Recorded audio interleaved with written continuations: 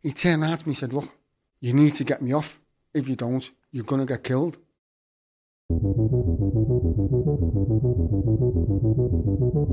So because of who these two people were, the reputation they had, I thought, oh my God, I'm in trouble here. I'm going to have to just go in there and say. So because he put in my head, I went in there and said, yes, it was me, even though I haven't. Because I thought, well, if I try and get him off, it'll save me. I was standing in the middle of a punishment cell with a towel ripped in half round my neck because I thought people were coming in to kill me. The sentence, I had to hold on to the bars. I couldn't control my body. I think I was actually in shock. I was like that, holding on for dear life. All kinds of protests going on in the jail. 3 people died in a pad fire. They tried to get in with a miniature fire hose like that. And when they did manage to get in, they're not interested in putting a fire out. They're trying to suffocate me with their fire extinguisher. They've got me up against the wall like that, a hose right in my face and squirting it right in my face. This is how cold they are, callous. They burst into the cell and said, your dad's dead, laughing their heads off, and ran out and slammed the door. They tried to actually set me up to be killed. What? Someone gets called down to a gate and said, he's in for killing a baby. Next minute, my pant gets trashed. I seen the kid go up on the floors and dive head first down the concrete stairs to actually. So I'm watching someone get boiling hot Ribena poured straight over their head. Dartmoor. Is that the one where the mist comes in? Yeah. And it fills the cells? Your bed feels like it's being wet. That's how bad it is. When you're driving on the moors, this building appears out of the mist, and engraved in the gate is, abandon ye all hope who enter, something like that. It was a horrible gaff run by a hardcore ex-screws who must have been army. About 1966, I went into care on a full-time basis. I wasn't wanted at home. I mean, they wanted to take me as a child, but my mother went, no one's having them. I don't want anyone giving them a good life. I got picked up as a child and had my head smashed off in the wall. Arguably, you were a vulnerable suspect, and in today's day and age, yes, you would have had a lawyer and an advocate. Okay, yeah, he's a petty criminal, which I admit. Does that make me a murderer? No. I'm here today with Ray, and if you go back to our very first podcast guest, Jamie Moncane, did 34 years in California prison for a crime he hadn't committed, which was murder. That's the longest we've ever served, an innocent person served, that we've interviewed. Ray, and I was spellbound by his story. I was watching it on Ricky Colleen's channel, so a huge shout out to Ricky Colleen. I'll put a link in the description box to Ricky's channel. He's got lots of good stuff there. But Ray did 36 years. 36 years. Can you imagine? I mean, I served 6, and I thought that was the right amount of time for me. I think if I'd done 10, I would have gone a bit cuckoo, but to do 36, it just beggars belief, and to be innocent, and the frustration with the system as well. We'll have to put those on silent. The frustration with the system, and then the fact that they think, you're not showing any remorse because you're not admitting your guilt, so we're going to punish you further. You're stuck in the catch-22 situation. But Ray's story is absolutely jaw-dropping, and Stephanie's here today as well. And Stephanie, what is your job title? So currently an independent death investigation reviewer. So I was in a career working at the coroner's office investigating deaths for the police and the coroner. I've investigated over 5,000 deaths. Wow. And I've also have an academic background in forensic psychology, forensic science, and more recently forensic medicine. So I'm hoping to complete a PhD in that sort of field. So my research interest it does surround miscarriages of justice, but also death scene reconstruction. So looking at bloodstain pattern analysis, wound patterns, victimology and suspectology. So that's me in a nutshell. And we're going to bring Stephanie's expertise in throughout this interview. But we're going to start out. Huge thank you to you guys for coming. And Thank you for having us. And Ray, can you just tell me the events that led up to this false situation? What actually happened in October 1980, we were walking down the back of Twistle Lights, which used to be at the top of Upper Parliament Street. We had a copper tank. We were approached by police. We were all asked, I can't remember what they actually asked, to be honest. But I was let go because I actually lived in the flat in Twistle Lights. So they took the other two to the Wavertree Road police station. Now, one of the people turned round, he wasn't charged, asked to speak to the police before they actually let him go. During that discussion, he said, I had jobs to do, I was going to be armed. And he said one of the jobs was going to be a betting shop. So then, they questioned him outside my front door in the flats and Twistle Lights. He said I was actually there, but I can't recall it, to be honest. And then, a couple of days later, they actually raided the flat, but I actually wasn't there then. And the stuff that they were told was passed on to the murder squad. 3-page statement was made to a police officer in Wavertree Road Police Station, in which they were given jobs. They said we were going to do. They said it was going to be armed. They named a job in Bellevue. They named a job in Park Road or Park Lane. I'm like, that, wow. And I didn't know this.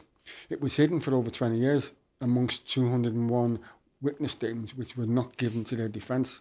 So when this crime happened, I was actually staying with a girl in Mill Street in the Dingle end of Liverpool 8. And the actually morning this is supposed to have happened, we've got up, we've had an argument with each other, because at the time I didn't know she had been with the person I was actually charged with. So there was a big argument between us over that. I went to shops down below because the flat was above a shop. I bought a newspaper, firelighters to heat the fire. Now, in them days, you're going back in the 1980s, you had to heat up the hot water on the fire. So firelighters and a paper, and went back. I actually stayed in until the afternoon. I was on bail. I was signing on at the Admiral Street police station at the time. I had to sign on at 6 o'clock every night. Now, if I'd done this, would I be daft enough to go and sign on each night? I would have been a cold-hearted, callous person. So I was signing on each night. So I had to use jeans to go and sign on one day because my jeans had bust. So because of that, I wasn't aware that we were even being looked for. I actually left their flat to go back to my cousin's where I should have been staying in Eversley Street. And I've gone upstairs to the bedroom to get changed. And the bedroom was in a mess. I thought, well, that's my cousin's 2 kids being in the bedroom, messing up.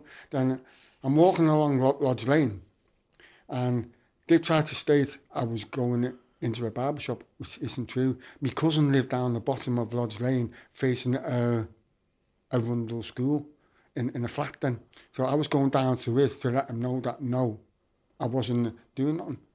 And I was jumped on. I had a car do a mad U-turn in the middle of Lodge Lane. Now, it's like that. No cars. People just drive on there and don't give a damn. So I had a big mad screech. Next minute, I've got people jumping on me, put me in the car. I'm like, that, yeah, what's going on?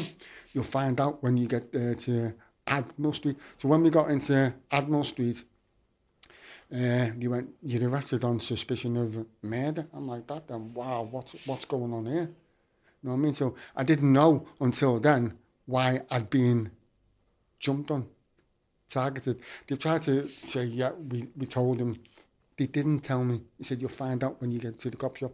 So when I did get to the cop shop, I was put in a holding cell. Two police come in the cell, asked me certain questions where I was. I explained I'd been out the night before, got dropped off by one of my cousins in the early hours of the morning.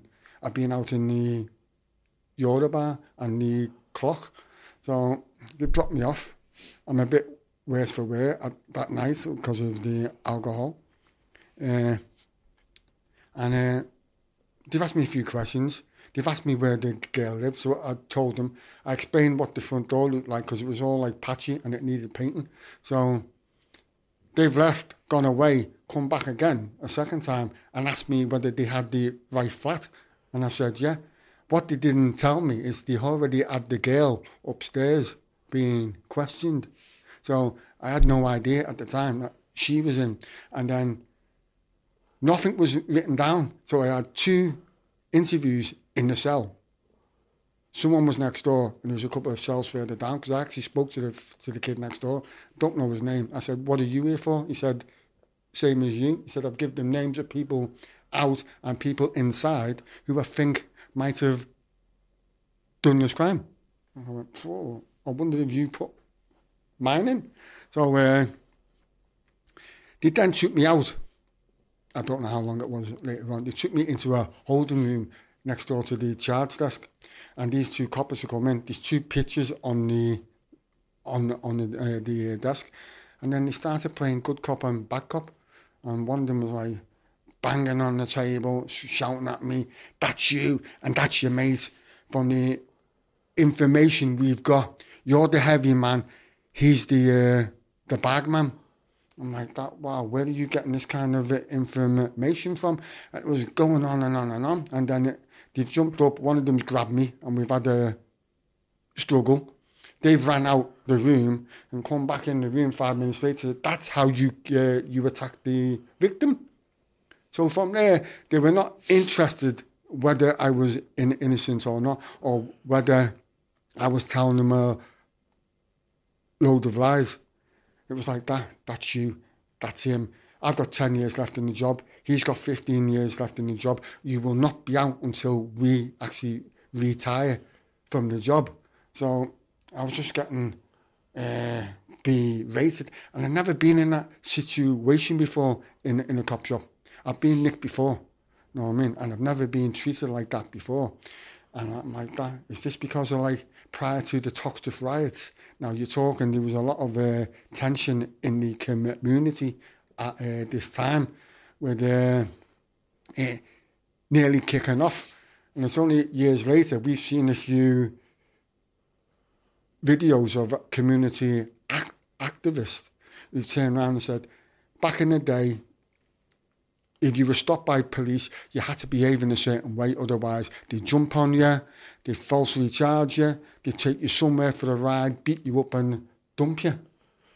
Now, and this all come out when we started getting stuff, because we had a chief constable for the Black Officers Federation, a report. He admitted they were targeting the black community in Liverpool late then. You know what I mean? So we just thought, wow, is this why I've been pulled in? Because what people didn't realise is on the Thursday, in the actually betting shop, 2 people had put on false bets, or say they put on false bets. So there was an argument between 2 people, the manager and the staff behind the counter. So they're arguing, threats were made, police were called.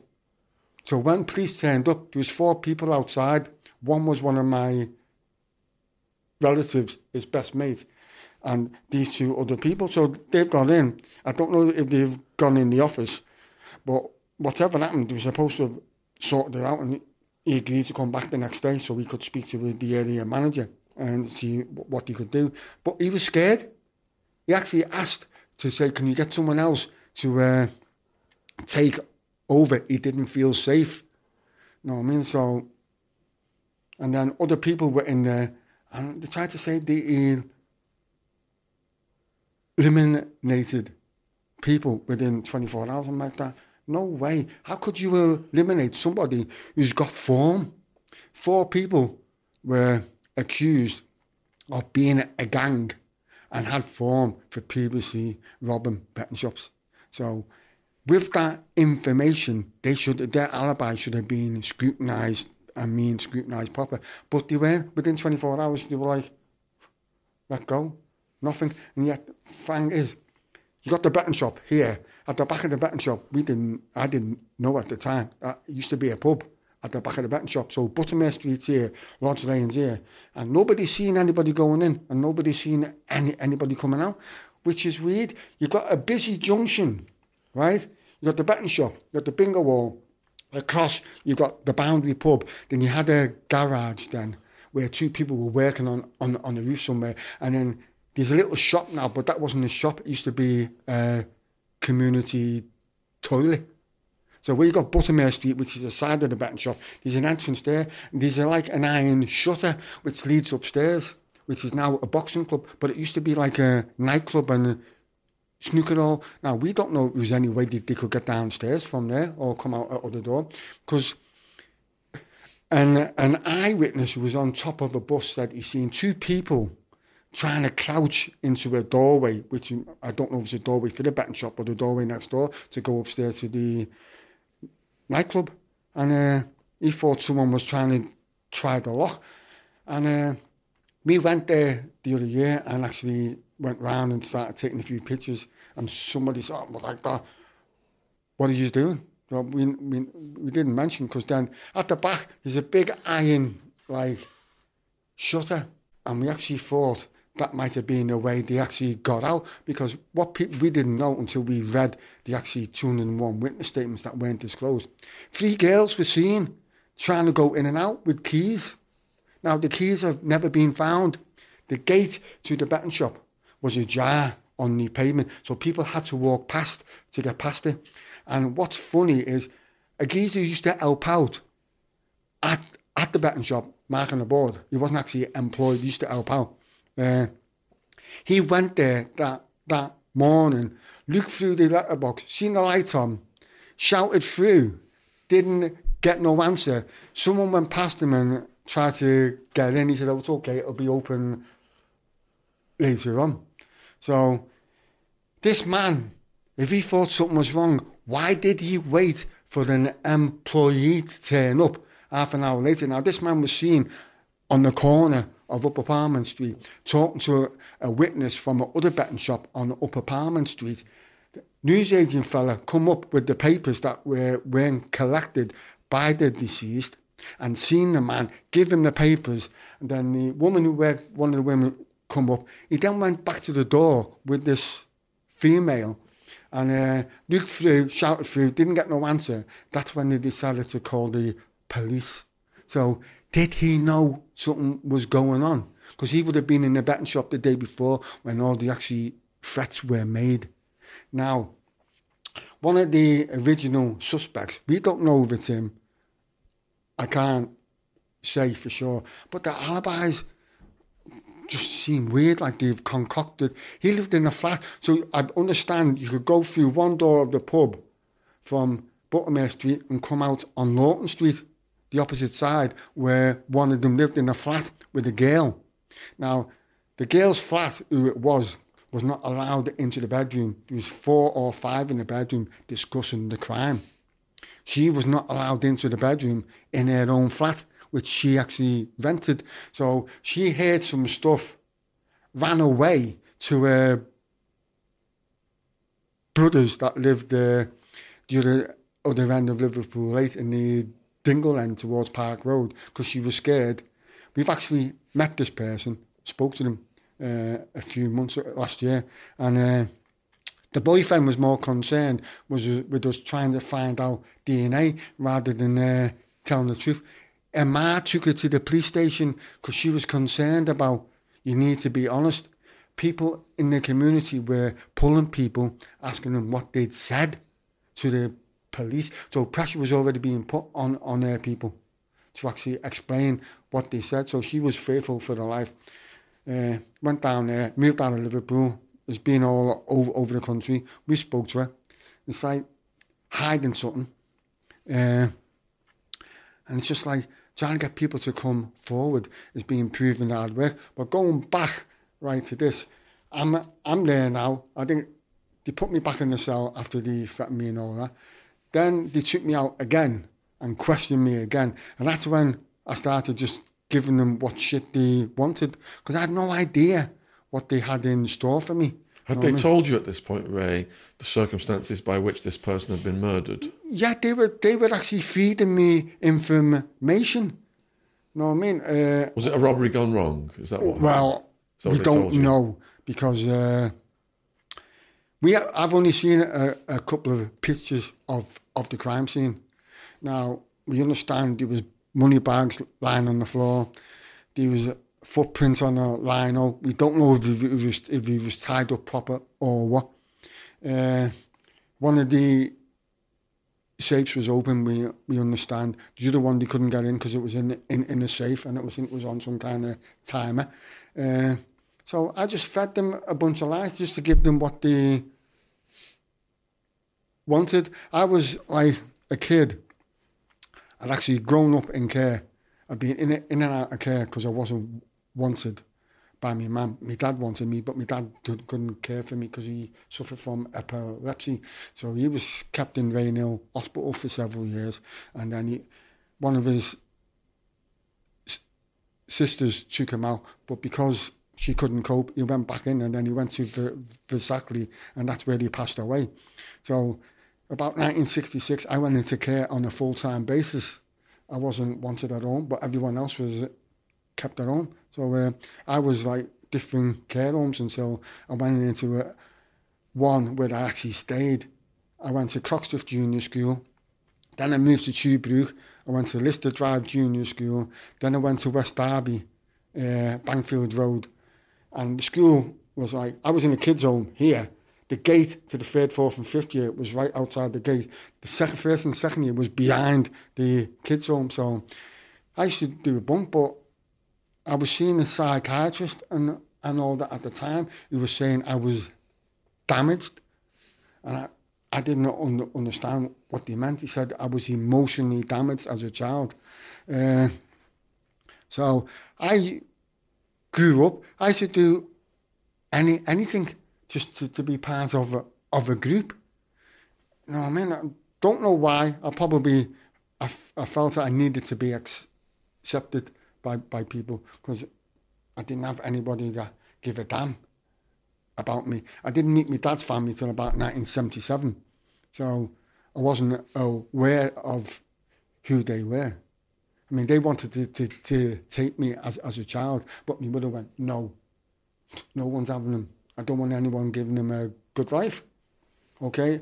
I know it sounds harsh. Okay, she's passed away. She passed away last year. She did say sorry, but then we fell out because I started a job.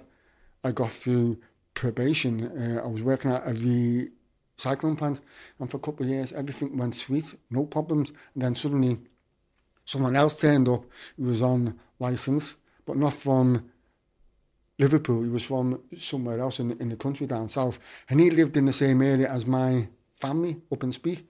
So he started coming in, showing people stuff on, I think, WhatsApp. Next minute, I'm getting targeted by the whole workforce.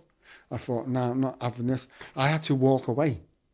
So I've walked away, and I haven't been working since then. So going back to the police station, they've took me out a couple more times, and I've given them a load of shit. I just made up anything just to keep them happy. I mean, I haven't done this crime. And they've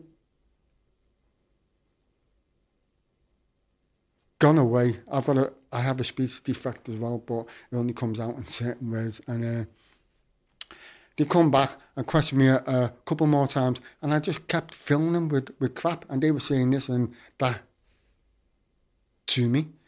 So I never thought nothing of the consequences of my actions, and that's the type of person I was then. I didn't think of the consequences of what might happen to me. I just thought, right, yeah, I just want to be part of whatever. How old were you, Ray, at that point? I was 22 when I was arrested for this. I mean, don't get me wrong. I was no angel. I done Borstal as a kid, 15, got into a gang fight with others, and someone got hurt, and I was the only one who got arrested. I got Borstal for that, and then I got Borstal again for like robbing out of shops. Then I've done 2 sentences of YP, 6 months for burglaries. And then I got 6 months for being passenger in a stolen car. And that's when I found out that if you were from Toxteth and you were mixed race or black, didn't matter what you went to court for, you weren't getting out. So I got the 6 months for passenger in the car, come out, was only out 4 weeks, and then got this. You know what I mean? So, you know, when you haven't done it. And I've been fighting since then. We both got charged. We went to... How long were you interrogated for? I think it was a couple of days. Couple of days, yeah. 2 days. I think no sleep? Were you losing your mind at that point? No, I just... I don't know, to be honest. I mean, whether I was losing it or what. I was just like... I think I was being put under that much stress by them. I mean, years ago, if I was under stress, my speech would be terrible. And then I used to have to paint my body from head to toe white because I used to break out in a rash. I used to have something called epidermis dermatitis. I think that stemmed from what happened at home as a child. So, being charged, being taken to the Bridewell. And the first day in the Bridewell, we were in the cell with 1, 2, 3, at least 4 other people. The kid was sitting there. Chinese fellow was there, a kid in the corner, and a drunk there, coke use there, me here. So me and him are talking to each other. The kid in front of us asked us what we were in for. So we just said, he said he knew the family, all conversation went dead. They took him out and questioned him to see what we said. And then next minute later, the Chinese fellas made a statement. Wow. The kid in the corner made a statement. He knew, but this is unreal. He's made a statement, and it's so detailed. It can only come from them. You know what I mean? So after that, every week we were going to court, people were being taken out the cell and being questioned about what we actually said about the crime. Then on remand, I just couldn't believe it. I caught 2 people in blatant conversation with someone that shouldn't have been talking. And when we got the paperwork to committal, these have all made statements accusing me of speaking to them. A third person was in the healthcare, because in them days, when you got charged, they put you in the healthcare to decide whether you'd be Cat A or not. So we're in the healthcare. We're both in the cell. I'm that end, he's that end. Then he got put from the cell on a ward. He wouldn't put me on the ward. He said, we have 18 at you in the ward. There'll be nothing but aggro. So he's speaking to someone every day. And the same kid pulled me in the bathhouse in the healthcare and said, you need to tell him to shut up because he's saying this and saying that. So when we got his statement, it's like it being reversed and all put on me. So what happened is we both had the same brief. 1 week we appeared in court in April. An interview occurred with the police. I had to get a new brief the week after because of what had been said by this other party and like that. Well, he was told to tell me, didn't. So I didn't know what had been said for months. So by the time we come to trial, I thought, well, I can explain myself. So the trial's gone ahead. First day, the jury's been dismissed because the prosecutor tried to say what one said against the other cannot be used, and you can't say that in an open court unless the person goes in the dock and gives evidence. So they brought in a second jury. That was thrown out within a day. Something about might have been a prison officer or the prison officer's wife or the police officer's wife on the jury. So they come in with the third jury and just carried on as if nothing was new. So the trial carried on right through. So we're in the cells. This is St. George's Hall. We used to come out of the cell there used to be a lift in the corner. They used to sit on the table there. So all the area was white. Now the cells were big, square windows that had lined glass through, so you could see through. The benches were about that high. And the cell I was in, it was a bench, wooden bench right top to top, and like metal slats under with holes in, so you could communicate. So we were talking to each other. And one day, when I just started my defence, he turned out to me and said, look, you need to get me off. If you don't, you're going to get killed by so-and-so and so-and-so. So because of who these two people were, the reputation they had, not just in the Liverpool Rates area, but in Walton and Strangeways, I thought, oh my God, I'm in trouble here. I'm going to have to just go in there and say... So because he put in my head, I went in there and said, yes, it was me, even though I haven't...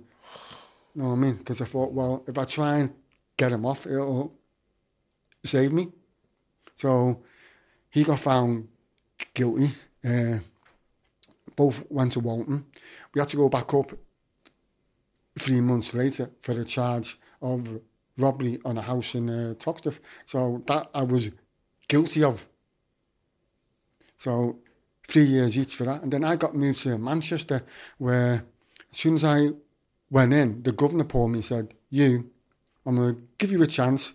The minute you raise your head above the parapet, your feet won't touch the floor. So after 5 days, I'm just leaning over the railing on the wing I was on, which was D wing. I'm trying to get a note over to my cousin, to try and see if I could get some burn off him. I heard some screws saying, "You do you think you're there doing?" I'm like, that what?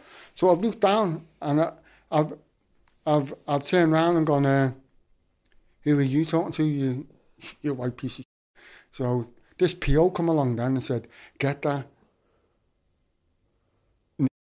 down to my office. So I was sitting down to the twos, because the ones used to be where the survey was on the block and that in Manchester. So I walked in the office and he said, my name's Mr. So-and-so.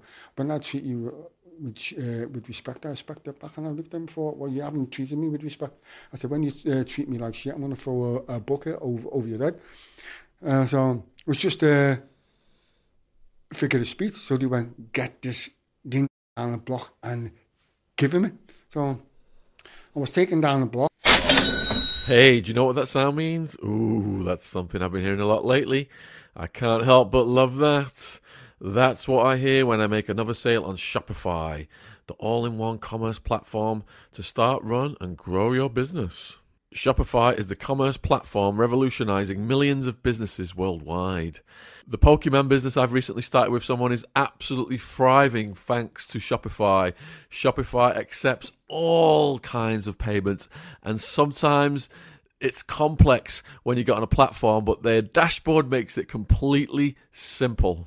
Covering all your sales channels, from a shop-front-ready POS system to its all-in-one e-commerce platform, Shopify even gets you selling across social media marketplaces like Facebook, Insta, TikTok, and YouTube. Full of the industry-leading tools ready to ignite your growth, Shopify gives you complete control over your business and your brand without learning new skills in design or coding. And thanks to award-winning help and with an extensive business course library, Shopify is ready to support your success every step of the way. So when it comes to dealing with people all over the world, Shopify is absolutely enabling us to smash it with our Pokemon business. Before Shopify, our Pokemon card business was in the dark ages. It's time to get serious about selling and get Shopify today. This is Possibility, powered by Shopify. Sign up for a £1 per month trial period at shopify.co.uk/Sean, SHAUN, all lowercase. Go to shopify.co.uk/Sean, SHAUN to take your business to the next level today. Shopify.co.uk/Sean. Link in description box below this video on YouTube. Thanks for watching. Back to the podcast. Put into the first holding cell, which used to hold Cat A's, and took my T-shirt off. He's in the pad with me, one of them, and there was several standing in the doorway. So I took the T-shirt off, got it back on, and he's punched me in the face about 4 times. So I ripped the T-shirts off, hit them back. They've all come in and steamed in, give me a few digs. So they put me in front of the governor next day, and his attitude was, you've been kicking off now for 12 months. You've been given a life sentence of 15 years. I'm going to make sure you do 30 years, and I'm going to make sure you get certified after it mad. And he went on, you blah, blah, blah. So I turned around to him and said, you know what, they should have left you to die in the tank, you burnt bastard. You know what I mean? So get him out. So something happened then. Doctor come down to the cell. I was on no medication whatsoever. They give me a tot of clear stuff and no idea what it was. And you know what? I was like, I had no idea what was going on. I was standing in the middle of a punishment cell with a towel ripped in half round my neck because I thought people were coming in to kill me. There was vents in the bottom of the cell. I was down at the vent. Imagine family were outside the vent speaking to me. When they let me out, I don't know how long I was in that pad for. They let me out. No idea what was going on. I was going up, can I have this? Going back, don't want to. Didn't have a clue. I thought, if I didn't get out that jail, I was going to get killed. Because one of the people that interfered with prosecution witnesses in strange ways was there. He was one of the two whose name was said to me, you've got to go guilty, get him off, otherwise you're getting killed. Since then, I just carried on fighting for me innocence. It's not been easy. You know what I mean? And when you know you haven't done it, I've not behaved myself, but what would people expect in that kind of situation? Can we go back, Ray? Yes. So when you got sentenced then, was there a trial? Yeah, there was a trial. The trial How was the trial? How did all that feel for going through it? You know what? I'll be honest with you. When I got the actual sentence, I had to hold on to the bars. No, when your body shakes, my body was shaking on the out. I couldn't control my body. I think I was absolutely in shock. I was like that, holding on for dear life. And then my family come down to try and speak to me. I couldn't speak. You know, I was just... Had you held out hope of being found innocent? I've had hope, yeah. I've had some high-profile people. At the trial. Yes, I was hoping that I would get that chance to turn around and say, look, this is a load of nonsense. But without that pressure put on me to say, look, you need to turn around and say, get me off. If you don't, you're going to be killed. So was the sentencing hearing separate from the trial? It was straight after the trial. It was straight after? Yeah, as soon as he got found guilty, I think that probably the same day or the next day, went up. He was given a 12-year tariff. I was given a judge's recommendation of 15. So as you see, I actually doubled it. So where did you go after you got sentenced? We went straight back to Risley overnight. Then went to Walton the next day. He was in patches, which is the banana suit, which is blue and yellow. I was put down a block. He was put up on the H wing. And then from then, a couple of months later, after we'd been to court again, they shipped me out to Manchester. What was that like? Racist. Staff were racist, or the inmates? Staff were racist. I mean, it was known for being racist. Wore peak hats, handed out National Front literature, wore gollywog badges, and used to talk to you like you were dead. But unless you was a face or known heavy, which these two people were, they could do whatever they wanted. I mean, I used to watch it as a kid. People coming in who were notorious, had a known rep. The screws wouldn't say nothing to them. They could do whatever they wanted. People like me were just like cannon fodder for the screws to just treat whatever way they wanted. What year was that, Ray? 82. Was it still slopping out and stuff then? Yeah, slopping out was going on for years. I mean, I'm trying to think, I can't remember the first place I actually went to where it actually stopped. I mean, Scrubs, when I went there, was slopping out. Long Lartin in the 80s was slopping out. Lewis was slopping out. Dartmoor was slopping out. Garth used to have its own toilet in the Sing Sing, but that was about 91 till 93. So if we go through these prisons more slowly then, you're in Manchester, you said, first. Yeah. And did you have a cellmate or did you have your own cell? For the first 5 days, I was actually twoed up with someone.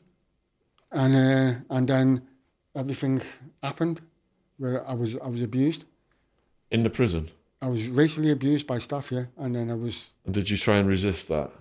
Yeah, well, I actually responded back. And that's when I was sitting down the block and given a few digs. And then I got punishment for that. I got punishment for an illegal note they found, which was going to my cousin. So what is the punishment? Getting sent to the hole? No, it's just a block. It's like a cell with a kind of plinth built in. It's not a bed, and the mattress just goes on there. And I'd use a stump in the corner, like a stool. You know what I mean? And a ledge coming out where you probably used to sit for your food. But what also happened there at the same time, there was all kinds of protests going on in the jail. 3 people died in a pad fire. So they were all out on the yard one day in Manchester, and they were told, if you don't go out, we'll do you in. Certain people who had that reputation, notoriety. And when they come back in the night, 3 people banged up, set fire to the cell. Someone then set fire to a cell in the hospital wing. Someone else tried to set fire. I'm in the block now on punishment. So I thought, well, I think I'll have a join in like an idiot. I smashed the furniture up in the cell, table and chair, turned the bed round. I couldn't barricade up in Manchester because the cells were too big. So I turned the bed round like that, facing the door. So I just lit the pad. So they tried to get in with a miniature fire hose like that. And when they did manage to get in, they're not interested in putting the fire out. They're trying to suffocate me with the fire extinguisher. They got me up against the wall like that, the hose right in my face and squirting it right in my face. They weren't interested in. And then I got put in a special cell. A doctor come in from outside, didn't even check me. He just stood in the doorway, just looked at me, shut the door. Fire department come in. They just stood in the doorway, looked at me like that and walked away. So the next morning, they put me in a strip suit, took me in the front of the governor, and that's where he actually went mad. He started racially abusing me, saying to me he's going to get me sectioned off, he's going to make sure I actually do 30 years. So after that, I think it took a couple of months, and then I was moved out to Scrubs. When you heard people had died in the fire, how did that make you feel? Well, sad. I mean, anybody that dies in jail, you know what, it's horrible. I've seen people cut themselves up. I've seen people pour boiling hot water over their heads. I've seen people go in cells to kill people with shanks. I've seen people go up onto the top landing and dive head first down the stairs to actually kill themselves. I've been on landings where people have hung themselves. It's not nice. So you got moved to Scrubs. So for a Scouser to go to London, what was that? There was only 2 jails in the country, then that 2 lifers, Wakefield and Scrubs. So he ended up going to, I think, Hull first. So they moved me up there. See, the Home Office would dictate where you went at the time, not us. So Home Office went Scrubs, so I was up there from 82 till 86. Well, that's London, isn't it? Yeah. And what was that like as a Scouser in a London prison? You know what? It wasn't that bad. I mean, I think I was seen as someone, according to them, who had anger issues. You know what I mean? He said, where does this man's hatred come from? Probably because I shouldn't have been in jail in the first place. It's something that I hadn't done. So that used to probably reciprocate itself in my approach to them. I've done talks in Scrubs. It's really old, isn't it? It is old. I mean, I was on, the long-term wing, which was the lifer wing, D wing at the time. And used to hold about 230, something like that. There was cates on the 2s and 3s, so it was mixed. I used to mix with a couple of people from Brixton. I had a couple of aunties that lived in London at the time. I didn't know, but I also had a cousin that lived around the corner at the time in West London. I think I had one of my brothers come up and see me once. He's like, oh yeah, it's a holiday camp. I said, it's not a holiday camp. If you ever go in, you'll find out yourself. So I was there for about 4 years. So when you first arrived then, what was it like settling in? Did you get a cellmate right away? No, everyone had their own cells. That's good. Scrubs, which... Did you prefer that? Yeah. Yeah. And was there any brutality that you witnessed? There was fights there, you know what I mean? Seen some people do some stupid things. I mean, one kid, they told, don't put him back on the wing because I think he was on something that he shouldn't have been on. He come on the wing one day, had an argument with a big coloured fella and stabbed him in the neck with a glass. Only because the kid was fit, he managed to get down to the tubes before he collapsed, and someone managed to get hold of his windpipe and try and keep hold of it, you know, to stop the blood from flowing. He survived. And I was like, that, wow. Then some other kid who was notorious, and he was told, do not put him on the wing. Within a couple of weeks of being on the wing, he took someone hostage. And like where we were, he was on that side, and then you got a big green canopy over the door so they could go in and say, communicate with this kid to try and get the kid out. I seen the kid go up on the floors and dive head first down the concrete stairs to actually kill himself. He badly injured himself. Unlike the perversion they put him back on the same wing months later. So you can imagine what that's done to this person's head. You know what I mean? And it was just mad. I mean, the block was notorious, which you probably, I don't know if you've heard about Scrubs block. I mean, a few years ago, there was a big media thing about the beatings down there. Yeah, they were beating people up down the block in Scrubs. But then certain people used to come, depending who they were. They used to turn out to the staff, said, you touch anyone while we're there, as soon as you open the door, we're there getting it on. So, you know what I mean? But I just didn't like it because there was a riot there in '83, Scrubs. And, over what?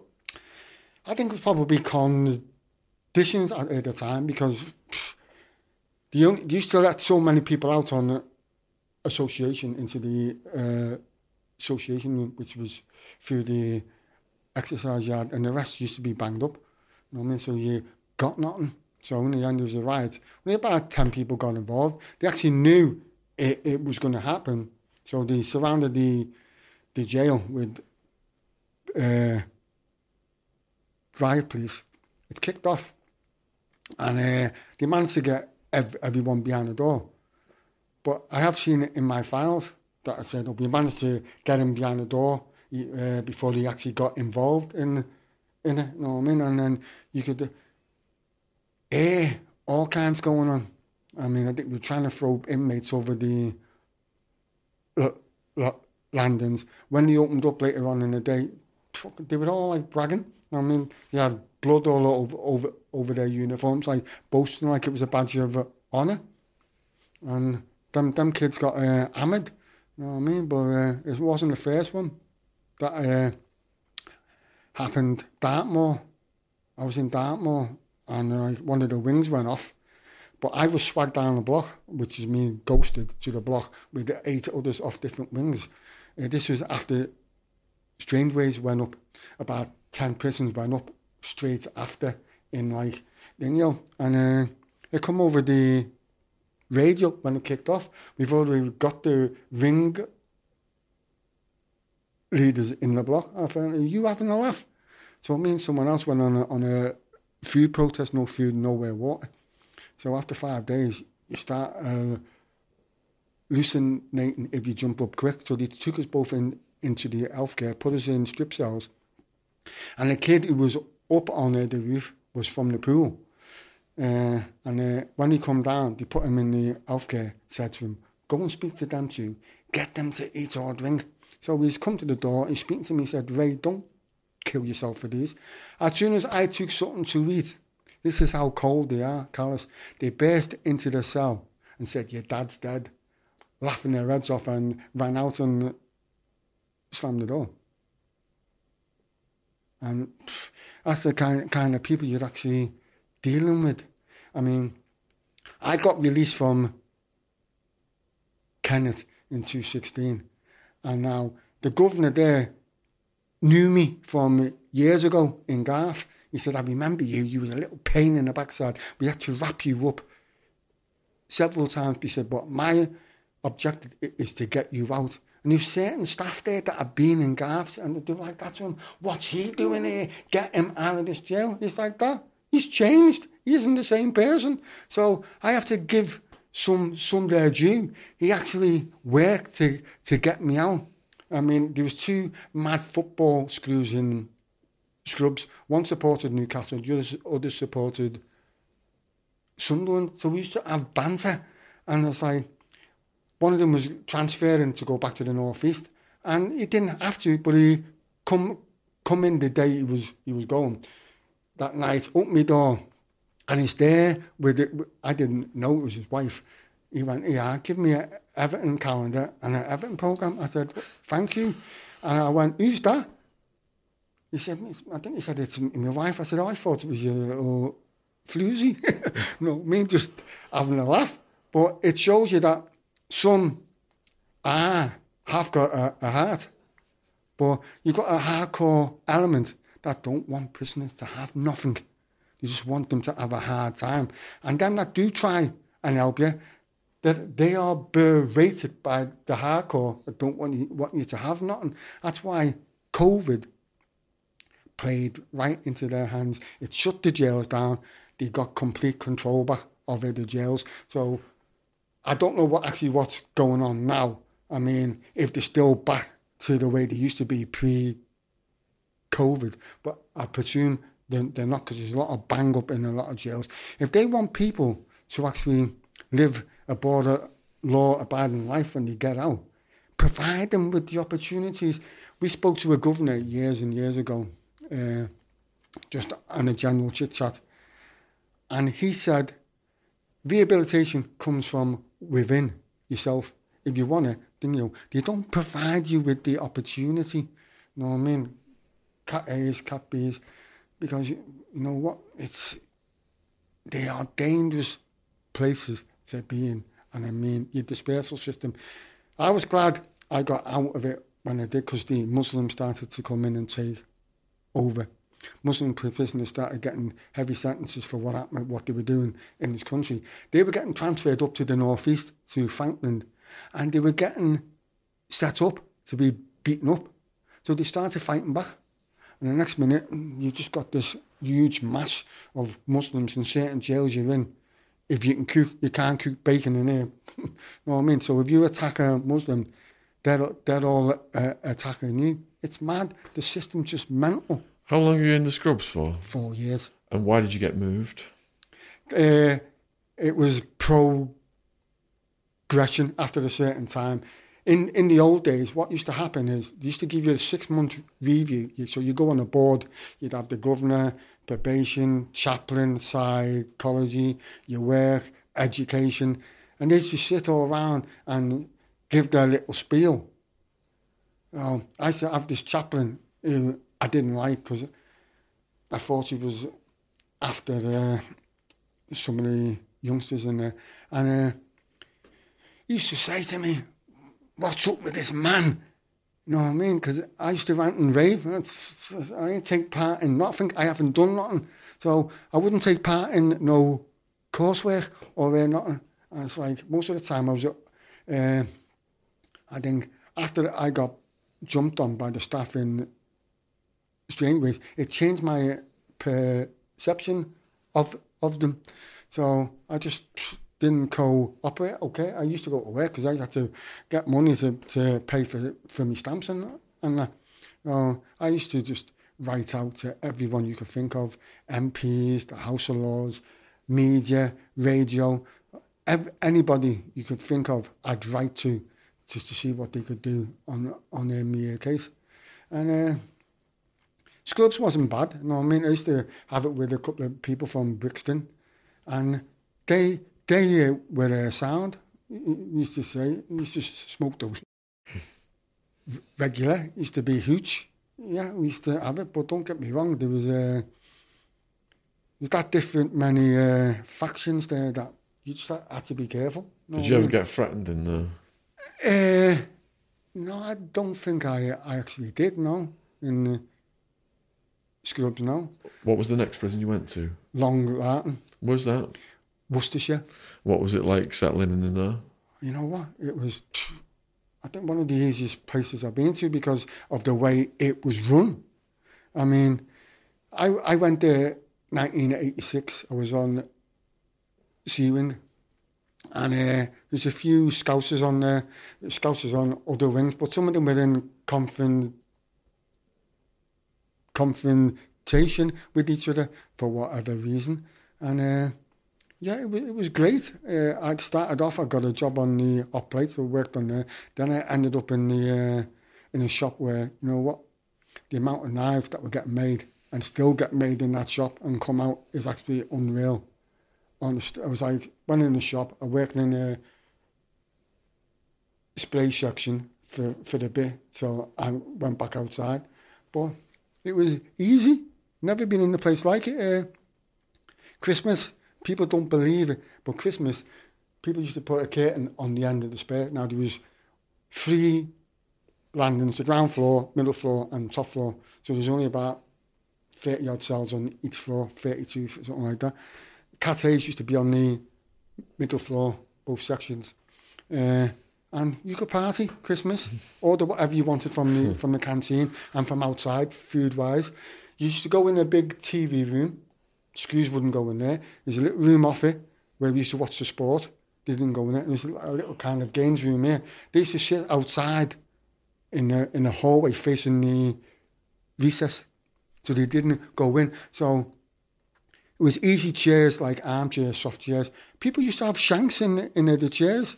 And if people were actually going to get attacked and people knew about it, someone would sit, block the door, and do whatever they were doing. Seeing people get stabbed in the TV rooms, seeing people get boiling hot water with sugar poured on them, Ribena boiled up, poured on them. Is that to do with drug debts and things? No, it was all kinds of stuff. Some people could be drugs. Some people just down to their attitudes and confrontation with other people on the wing. What was the most shocking thing you saw? I think the most shocking thing I've ever saw. I'll probably be sitting there and watching someone get boiling hot Ribena poured straight over their head, and then hearing a fucking scream. I mean, I've seen people getting stabbed, people in the canteen queues, because long like that, back in the 80s, you all used to go to a canteen, which used to be between E-wing and F-wing, all queue up. So if people owe people money off other wings and they didn't pay it, well, there was areas you could ambush people, which used to happen. People used to get hit over the head, PP9s in the day, bed legs which you could take off the bed, snooker balls, and that used to be rife. And then they actually changed it in the 90s. They shut the field down because of what happened at Gartree. But it could have happened at Long Lartin, because just before they escaped from Gartree, the helicopter come in to land at Long Lartin. It was an army helicopter. They jumped out. The screws didn't know what was going on. They jumped back in and just flew back over the wall. A couple of weeks later, Gartree happened. So they then stopped the big field for a while, put cages up and the wires across. So then lost the AstroTurf. Used to play football of a Saturday on the AstroTurf. I used to jog around the field when I was... I used to train, used to do several miles, and then I started jogging for doing some runs for charity whilst I was in, which doesn't go noticed outside. A lot of people do a lot of stuff inside as well for charity. You know, I've done runs in Wormwood Scrubs. I've done a couple in Long Lartin. I should have done one not in Nottingham, but got moved before I could do it. A couple in Grendon, which was a therapy place. I think we did was it 1,000 or a 10,000 sit-up challenge for a charity, 4 of us. When I was in the special unit in Durham, I wasn't allowed to communicate with the people who come to interview us about my case, but I could talk about anything else. I did a couple of runs up there as well for charity. So going back to Long Lartin then, it sounds to me like, you know, in the beginning you were angry and rebelling, but you've adapted more and accepted it more by the time you were at Long Lartin. Is that correct? No, I wouldn't say so, no, because I was involved in sabotage. What does that mean? Laundry. If you put a Mars bar in the counter, which used to do the sheets, they'd have to shut the laundry down, and it cost them about 10 grand to repair the counter, so they couldn't do no bedding. Bogs in the workshops. If you went in a workshop, got a bed leg or something, and put it inside the toilet and smacked the toilet, the insides would break and it would block the bogs. So they'd have to shut the workshops down. Tea rooms burned down in certain jails. And were you aware that you were going to be doing 30 plus at this point, or was that... Because remember that you said early on, the warden said, I'm going to make sure you do 30. Did you think that was not going to happen? No, I didn't think I'd do 30. No, I thought, well, okay, you got me for 15, which you say is the starting point before you can go up for review. So I would have probably 12 years, probably would have had a review and then had the other one on 15. But no, because as far as they were concerned, you're fighting the case. You're not accepting any responsibility. So I hope you're enjoying the podcast. I've got some exciting news to announce. Michael Franzese is coming back to tour the UK in 2024. The Remade Man Tour, the Michael Franzese story. Michael Franzese, once named one of the 50 most significant mob bosses in the USA by Fortune magazine, and a former member of the notorious Colombo crime family, will take you deep into the world of organised crime, sharing captivating tales and insights into the mafia's past, present and future. Join us for an unforgettable evening with Michael Franzese, the original Goodfella, as he exclusively sits down with myself, Sean Atwood. With me as the host, there's going to be a no-holes-barred exploration of Michael Franzese's life, including his numerous arrests and jury trials that ultimately led to his pleading guilty to a federal racketeering charge, a 10-year prison sentence, and $15 million in restitution. You will have the unique opportunity to ask questions during an audience Q&A session, making this event a must-see for true crime enthusiasts and anyone curious about the underworld. Don't miss this explosive in-conversation with Michael Franzese. Live on stage in the UK, this exclusive in-person event will be held in various locations in the UK, Ireland and Scotland. Link in the description box below this video if you want to grab yourself a ticket. Back to the podcast. Cheers. You didn't get it now. It was only on the last review, which was attended by Bruce Kent and a member of Gilbert, that they agreed we're not looking at the case because we know your stance. All we're concerned about is whether you could adapt in society and whether you could be handled in society. So I was surprised when they actually said, okay, yeah. Well, I think by then I was working out, I started working out in the charity shop. Let's just go back to the prisons first. You're going through. What was it after Long Lartin? I went from Long Lartin to Wormwood Scrubs just to stay a week en route. If you used to get transferred in them days, you'd go to like Onley, which used to be the transit point on a certain day, and in the north, I think in the southeast, it used to be Chelmsford, or it used to be somewhere in Yorkshire. that used to do them on different days. So I stopped overnight in a week in Scrubs, and then I went to Lewis in 88. And what was arriving at Lewis like? Lewis was all right. It was just one wing, long-term wing, and a little spare off for the long-termers. I knew quite a few people there that had been in Scrubs, so it was okay. I was too busy making hoots to even think about anything else. Oh, man. And was there any Scousers there? I'm trying to think. Was there any Scousers there? I can't, to be honest, I can't recall. You said previously at Long Latton the Scousers were beefing. Did that mean you had to take sides, or were you just friends with everybody? No. On the wing I was on, I was all right. There's some people there that actually knew who I was. They didn't speak to me, and I actually didn't speak to them. But a couple of people there had beef from, I think, probably outside because of what had gone on between certain people. No, I wasn't a party to that, no. So what was your daily routine at Lewis? At first, I think I had a job on the wing until I got a job in the kitchen. The kitchen job wasn't bad. I liked it. I learned a few things, how to cook, which has helped me whilst while I've been out. Were you serving food as well? Yes, there used to be a hot plate on the small little section for that wing. That looks stressful because you got people trying to get extra and other people get mad if you give them extra. Oh, I think it can be, but you know what? You just serve the food, you know what I mean? And you got access to extra food yourself? Of course. Well, it wasn't just access to extra food. I think most prison kitchens, whether people will admit it or not, you could cook food yourself. And then, my last jail, I used to be able to cook food and take it back to wing.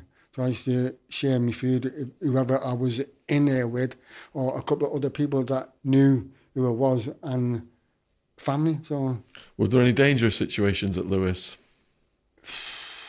No, the only time I think I came into confrontation was they actually came in to do me and my mate, a spin, and I had a box of volumetric control of hooch in my cell. He had a box in his cell. We had hooch hidden all over the wing. So I was throwing canisters out the window onto the kitchen roof. So before they came on top, so it came on top for that. And then I don't think long after that, I was ghosted. Where to? Back to Scrubs. You got your mates from Brixton in there? No, by the time I went back there, 89, it changed.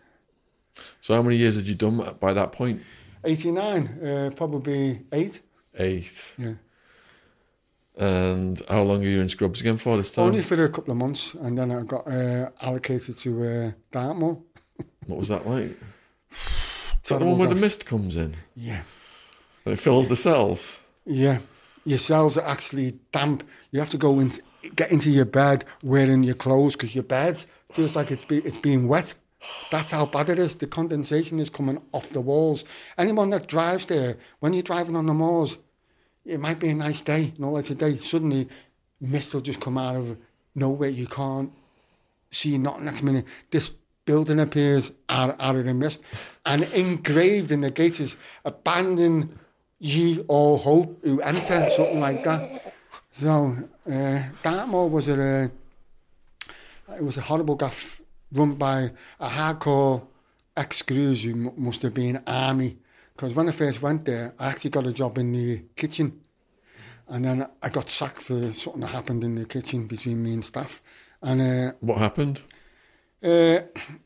Staff found that much hooch in a metal can, which was used for the tea, in the kitchen area. Decided it was me and someone else. So, well, you're getting sacked. So I said, right, is that right? So I picked up a paddle. I used to have big coppers, which used to boil the water for the tea, or could be your rice pudding or whatever. And I picked it up and just walked in the office and started smashing the office up. All the screws come running in. And all the inmates then went into the butchers and picked up all the tools, said, you put your hands on them, you're getting it. So they walked me to the block. The next day, I was gone for 28 days to under a 1074, which used to be classed as a 28-day lie down to cool you off and to give the staff 28 days break. So I ended up going to Walton for 28 days. So I didn't mind. I got a chance of seeing my dad and a couple of visits. So I went back and went back to Dartmoor. I stayed there for a while. Then I had to go to Parkhurst and get me hand and arm fixed. So I was in the hospital wing in Parkhurst for a couple of weeks after I had my arm and leg fixed. Parkhurst, is that a bit like Broadmoor? Is it? No, Parkhurst used to be high risk, high secure, Cat A. Yeah. But I was in the healthcare. I was there for 3 weeks. What's it like being in healthcare? It wasn't too bad at the time, Parkhurst, you know what I mean? I mean, the kid who was in charge of the wing was, I think, he was doing life. As I said, I was only there for a while. I was getting the hand fixed because I damaged the hand playing football in the gym and getting me knee fixed, which at the time they thought it was the cartilage, but it wasn't the cartilage because whatever they did, they took a bit of a tear out of the cartilage, made me wear a caliper, but the leg was still collapsing, you know, like a bang going off. I could be walking down just like this now, normal, and next minute I'm on my back. The leg used to go bang. It took until 93, I think. I was in Garth, I went to the Preston Royal, they opened it up, and then went back to Garth, got me from Garth to Gartree. I went from Gartree to Leicester Royal, and they did the reconstruction of the cruciate ligament, to fix it. And then he said to me, oh, you can't do this and you can't do that. After they fixed it, I was jogging still. I couldn't play football proper. I used to go and go, but I used to run. And what was the origin of the injury? That was done playing football. This was done playing football. I was in the goal in the gym farther side, and someone hit the ball that hard that it bent my hand right back. And there's a little bone in your hand, which is called the scaphoid bone, which affects the movement. So when that happened, I went to, I was in Lewis, I was open to do the bricklaying course. I couldn't hold a brick in my hand because of that. So it took a couple of years to actually get it fixed. So now, with the cold, it actually plays up now. So by the time we get to 1990, where were you? 1990, I was in Dartmoor. Back in Dartmoor? Still in Dartmoor, yes. And what was the atmosphere like in there? It was mixed. I mean, when I was working in the kitchen, it wasn't bad. Then when I got sacked off the kitchen, I had to go over to the main, one of the wings. So I went up onto C wing. So yeah, C and D, you go through a connecting door. Like, say that's the door there. You go through that door and you're next door. So you had A wing and B wing. B wing wasn't open then at the time. So you had A wing, C wing, D wing. Then you went right across to the other side of the jail. You had E wing, which is then that worked in the laundry and kitchen. They were like special people. They were treated differently. Then you had the wing next door to them was health wing, was for sex offenders. No, and then you had the big exercise yard, and you had the gym. And when I went over straight on to the wing, I was targeted by staff. As soon as I walked on, this old school said, you don't know, you do as you're told. And I just looked at him and said, shut up, you fucking hell tablet. And I'm saying, I'll behave whatever way I want. Things were all right. There was a couple of us there, Scousers. We were on the same spare. We had a big signpost made. We called it Brookside. So there was about 8 of us all in a row, Scousers. It was called Brookside. And it was fun. Okay. Again, huge. You know what I mean? People used to work out on the moors and like used to bring in mushrooms, whatever they used to do with them, magic mushrooms. Yeah, had a couple of drips. No, I mean, but it was fun. So you said the sex offenders got their own wing. Did in America there's this thing called convict justice where they try and get them. Did you see any examples of that? No. I think the first time I actually seen anything was probably Grendon, which is therapy. So then we were more serious for sex offenders. They're on the wing on their own, but you've got them on the other wings. So you're mixing on the wing then, and you're listening to people talk, like psychodrama, art therapy. So they go on art and draw something and it might evoke feelings. So they come into the main wing after they've done it and talk about it. Or group therapy, they used to act out stuff, like whatever it was that was their issues, people. So I was there. I mean, I only got allowed to stay there because of Bruce Kent and 2 people in the House of Lords. They met with the governor and said, give him a chance. Because at first they said, nah, we're not having him. After the 3 months initial reception, they went, no. What year was that? I went to Grand in 2004. So what about the rest of the 90s then? Well, you must have been confronted with the fact that your sentence was getting longer by then. Yeah, but I was still fighting the case, so my attitude hadn't changed. I was in Garth, 91 to 93. I was down in Nottingham, 93. I went to Gartree after that. We had Dave Gunn on from Nottingham. Did you bump into the Gunn brothers? No, not my time there. Gartree after that. I think I went from Gartree up to Frankland. And I went from Frankland to Armley on the 28 day 74, which is a lie down. Back to Frankland. Then I went back to Long Lartin. Then they put me out up to Blakenhurst.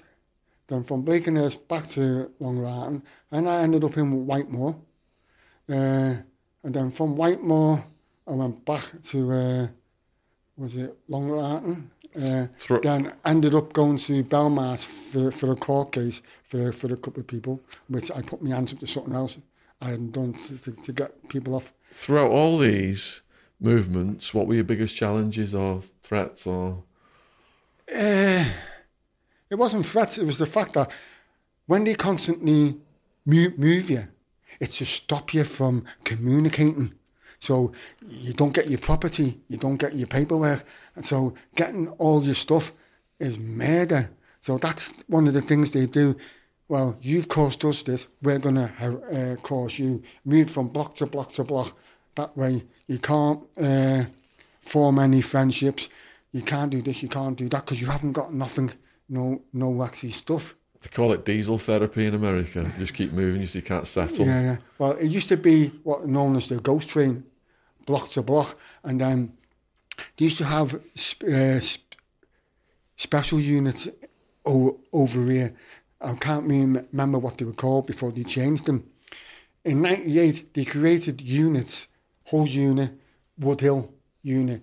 And basically, the idea was you were going to take people who were the most destructive and the most violent and put them into the setting so they wouldn't have any influence in the mainstream. And it was also to stop people from being moved from block to block. So this was an attempt to try and integrate people back onto normal location by trying to get them to conform. But it didn't work out like that because they lied to people in Hull, who were already in Hull, in the unit in Hull, before they changed it from it become a CSC, Close Supervision Centre. It was called a CRC before that.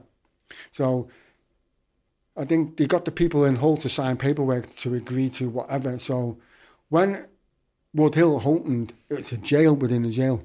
You didn't touch the main reception. You come into the jail, you come through a gate, and I've never been in a jail like a concrete sheep. There was 4 concrete sheep outside this building, which was built behind sheets of iron, corrugated iron. It had 74 cameras on it, inside and outside. Every yard was cambered up. Every door wasn't a normal door. You had to press a button and an infrared light would come up and someone would say yes, and it would show who it was, and then the door would open. So it was like you go into reception, they go through you, then they put you on B wing first, and then if you didn't sign a compact, they put you down on A wing where you wouldn't get nothing, you wouldn't even have a pen or anything to even write. What does compact mean? It was a compact on what they expected of you. You know what I mean? Like, mine was like, the original compact was violence towards staff and inmates, use of the complaint system, the abuse of the complaint system, because in some prisons I put that many in that they'd go mad. And sometimes I'd do it for a bet. Someone would say, like, bar of chocolate, you don't put so many in. I said, yeah, what's me? So if I didn't get a response within 24 hours, I'd put them all back in, and they used to go mental. Just, oh man, I mean, quite a few times. I mean, they didn't like me, I'll be honest with you, because in a few jails, they tried to actually set me up to be killed. What? Yes, in a couple of jails. I went down to High Down one year, and I didn't know anybody on the wing I was on, but someone else on the other wing did know me. So there was a female working there. I used to take the piss out of her. I said, what are you doing working for these? Your people were probably like mine, slaves back in the day, hundreds of years ago, and you're working for these. Are you mad? Next minute, someone gets called down to a gate and said, he's in for killing a baby. Next minute, me pack gets trashed. I ended up taking him to the county court, winning a court case in the county court to get paid for me property being destroyed. What year was that? I think it was about probably 94, 95, something like that. So you said to be on the ghost train then, they got to classify you as incorrigible. Is that because of staff assaults and Well, you fights? know what, where they're saying staff assaults, that doesn't make sense, because I think I had a run-in with staff in Strangeways.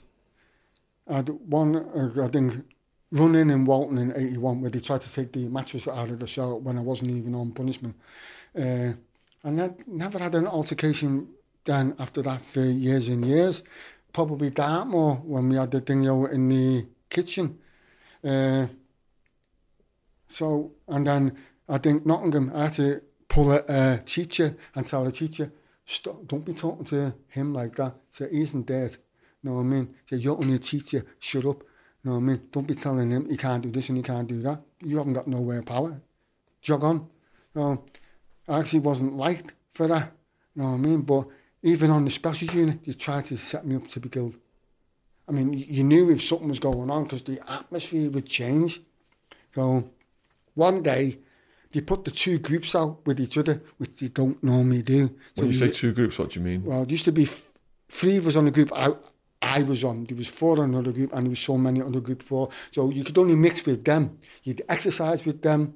You'd come out on an association with them. So this day, we're all out, and I've gone to get a shower.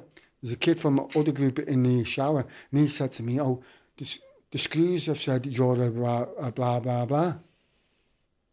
So I had to deflect it and said, "Don't believe everything you hear from screws." You know what I mean? So quite a few times it actually set me up. Isn't there a thing where, like, you can say, "Where's the paperwork?" Well, yeah, you could do, but if they're going to run with it, don't they? A lot of times. People do. Some people do. Some people believe everything they're actually told by staff and will go and do whatever for staff. Earlier on, did you say you had ended up with another court case in the 90s? I did, yes. And what was that? I was in Frankland, and somebody got hurt in Frankland, and me and someone else got charged with it. Went to court, they got found not guilty, and I got found guilty. I'm thinking, how's that? I said, how can you find me guilty? The person who got injured said, I didn't hurt him. He said, I had a hold of him. I said, I didn't have a hold of you at all. He said, someone else cut him. And it wasn't me. Was that like history repeating itself for you then? Yeah, it was, because the judge turned around and said, I want the parole board to take note of this. So when I started going up for reviews, it was getting mentioned. So I thought, it's the other day. And whilst I was in the Cat A system, the high security estate, you had the chance of getting out because I wasn't Cat A. But as soon as I got put into the CSE system, I was treated like I was a Cat A. I wasn't a Cat A. Everyone, Cat A van, when you used to go to the doctors, used to put you in a clean cell, which no one was in, strip you, put you in a monkey suit, cuff you, march you down to the healthcare, 6 staff with the dog. And it was just mental. I had they moved me out one week because a member of staff didn't like the fact what happened in one of the units between me and staff. And he actually put it on me. He opened the door one morning, was supposed to be getting naps. He said, "Do you want some?" I went, wow. So when he opened the door, I didn't look out the door. If I had looked out the door, there was staff standing with their backs right up against the wall. So it went off between him and me. They've come in then. So I've got people trying to twist my arms and legs, and he's trying to punch me in the face. So every time he's trying to punch me, I'm turning my face one way. Then he's trying to throw it the other way, I'm turning my face. So I got moved to Full Sutton Block then because they created cells in the high security estate for prisoners from the CSE who they couldn't control and put them on lie down. So I'm in the block in Full Sutton, and my brief come down from London. They wouldn't let him have a normal visit because of what they said. It should have been 6-man unlock. Wasn't 6-man unlock. I'm in the cell. I had to come out backwards with my hands on my head like that, stand up against the wall, spread eagled. They say to me, put me in cuffs. If I was going for the shower, I'd be cuffed. If I was going to use the phone, cuffed. If I was going on exercise, 12 members of staff, cuff, put out, take the cuffs off. I couldn't move from that, standing like that until they left the yard. Visits, and took me onto the high-risk Cat A visits, cuffed. Bring the Cat A van down to Full Sutton Block, put me on the van with 6 staff and a dog, and then take me into the high-risk visiting room. I'd still have the cuffs dangling, people coming in, and they'd be in the room with you. You couldn't talk. Shouldn't have even been there. No, I mean, in the end, the CPS said no, not charging it, either of them, me or the screw. What was the turn of the millennium like in prison? 2000. You've done almost 20 years by then.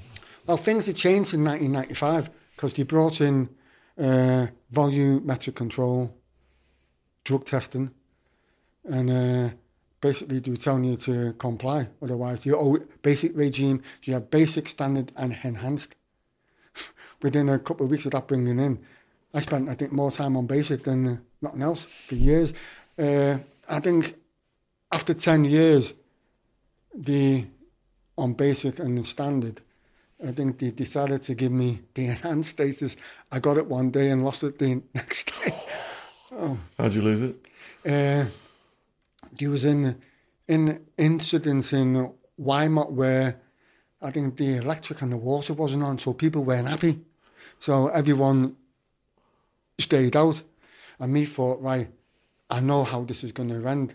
So I got a snooker ball, put it in the sock. I thought, if they're going to attack us, I'm going to have to defend myself. So they decided, like, you've lost your job on a wing, you're back on basic. So for periods like New Year's Eve, Christmas, is that a day that's particularly depressing in prison? It probably is for people, but you know what? Not being around family. I mean, I had my Christmases, most of mine in care. So I never spent Christmas with my own family until I come home. I had one with me sister, two of my brothers, and my mother and her third husband. Well, that was before Christmas. But I've had my Christmas with my dad's side. I've spent it while I've been out. I've had a couple of Christmases with them. The last couple of Christmases have been great. my wife, her kids, you know what I mean? So you weren't getting many visits in the prison system? No, I didn't have many. I mean, my brother come up a couple of times. Then we had a row because he thought it was like holiday camp. I said, oh, there's the door, jog on. And then when I won Compo for that, I had a better case for that. But the brief messed it up, so. I got a couple of aunties coming up when I was in Garth. My sister come up when I was in Walton a few times with the other auntie. My mate, who said he was coming today but hasn't turned up, he come up and see me a few times. And then when other people started getting involved in the case, Bruce used to come and see me wherever I was. He fought me corner. He'd hold public meetings in Liverpool and voice about the case all over. I had a couple of visits from a Lord member of the House of Lords when I was in Grandin. He used to write to me regular. And then as it gradually come down the line to Cat C, one of my other brothers started coming up with a couple of me cousins. Maybe they thought, oh, it's getting nearer the time he's getting now. And they wanted to see which way I'd go. Know what I mean? With people who were involved in shit. But I think my mum actually told him, he'll just do his own thing. You won't be able to get him to do this and that and that. He'll just, whatever way he's going to go, he'll let it go.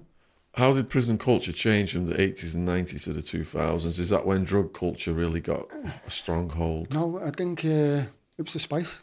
Spice? Absolutely. I mean, most prisons, they'll agree there's been a problem for years. There's been a brown problem. The brown didn't help because when they brought in the actually drug testing, people then changed suddenly because the weed can stay in your body for up to 6 weeks if you're a constant smoker. If you're a passive smoker, it might stay in your body for a week, 2 weeks. But then people started turning to hard drugs. And then the jails just went crazy. People were robbing off people. They were taking hits out on people to earn that, to pay. And then, excuse me, I'm not sure when... Here is a word from today's sponsor, Aura. If you Google someone, you can find out all kinds of personal information about them. This information is accessible because of data brokers who profit by selling your information to robocallers, telemarketers, spammers. You can use my link, https://aura.com. Aura is AURA / Sean Atwood, SHAUNATT Wood, to try 2 weeks for free and see how many data brokers are sharing your info. Also linked in my description box on this YouTube version, or scan the QR code on the screen. Aura also monitors your emails and passwords to see if they were involved in a data breach and exposed on the dark web, and gives you the recommendations on what to do. Aura has almost every internet safety tool you'll ever need, all inside one app. Spies come in. I think when I first seen it, I thought, unreal.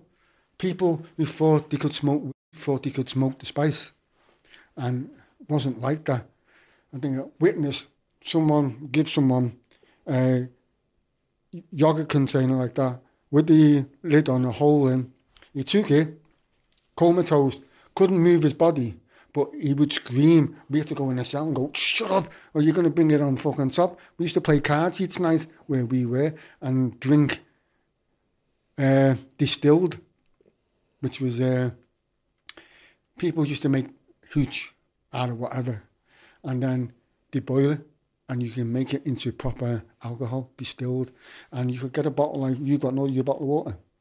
That used to go for £100 for one bottle like that. And your weed started going.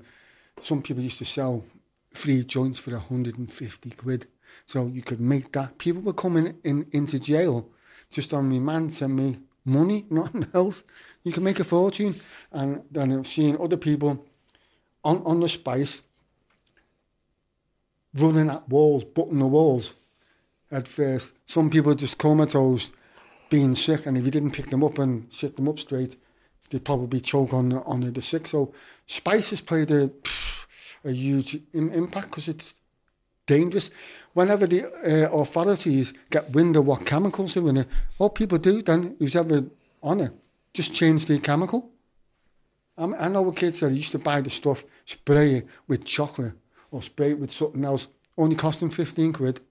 They're making a fortune inside. Unreal. So with the rise of the drug gangs and drug activity brought mayhem, you said. How did you navigate that? Well, I wasn't party to it, you know what I mean, the drug gangs. You had gangs who had wars outside, you know, like the Gooch and the Pepper Hill. But I was in one jail where both sides were, and there was no hassle. Probably because we're in jail now, so that's just be dingo. But I think what happened is there was a couple of notorious people in prison in one jail, and they were getting drugs off someone who was classed as a sex offender. So someone else didn't like it. So it kicked off, and then wars started happening between them lot, and other people joined in, and then the Muslims and the blacks got involved, others have got involved. So now it's just been mental. Were you just an observer of that? You didn't? No, I actually wasn't in the dispersal then. I was in the CSE when it all started going mental. But I was just glad. I mean, I could have been put back in the dispersal, but the governor in charge of the CSE at the time said, no, if we put you back in the dispersal, your behaviour will go backwards. So they put me in Grendon to try and do some therapy on childhood issues and my institutional behaviour. Unfortunately for me, it didn't work out because I was told I could sit in a chair like this, speak my mind. As long as I didn't threaten anybody and get out of the chair, I was okay. So one day, I'm sitting in the chair and Scooby-Doo, which is our nickname for Scoob, is staring at me. I'm like, what's this person staring at? So I just turned around one day and said, I didn't get out the chair. I didn't threaten him. I just said to him, who are you looking at? I said, I wouldn't piss on you if you was on fire. So the Scoob left the room, started crying. So next minute, the whole wing had a vote.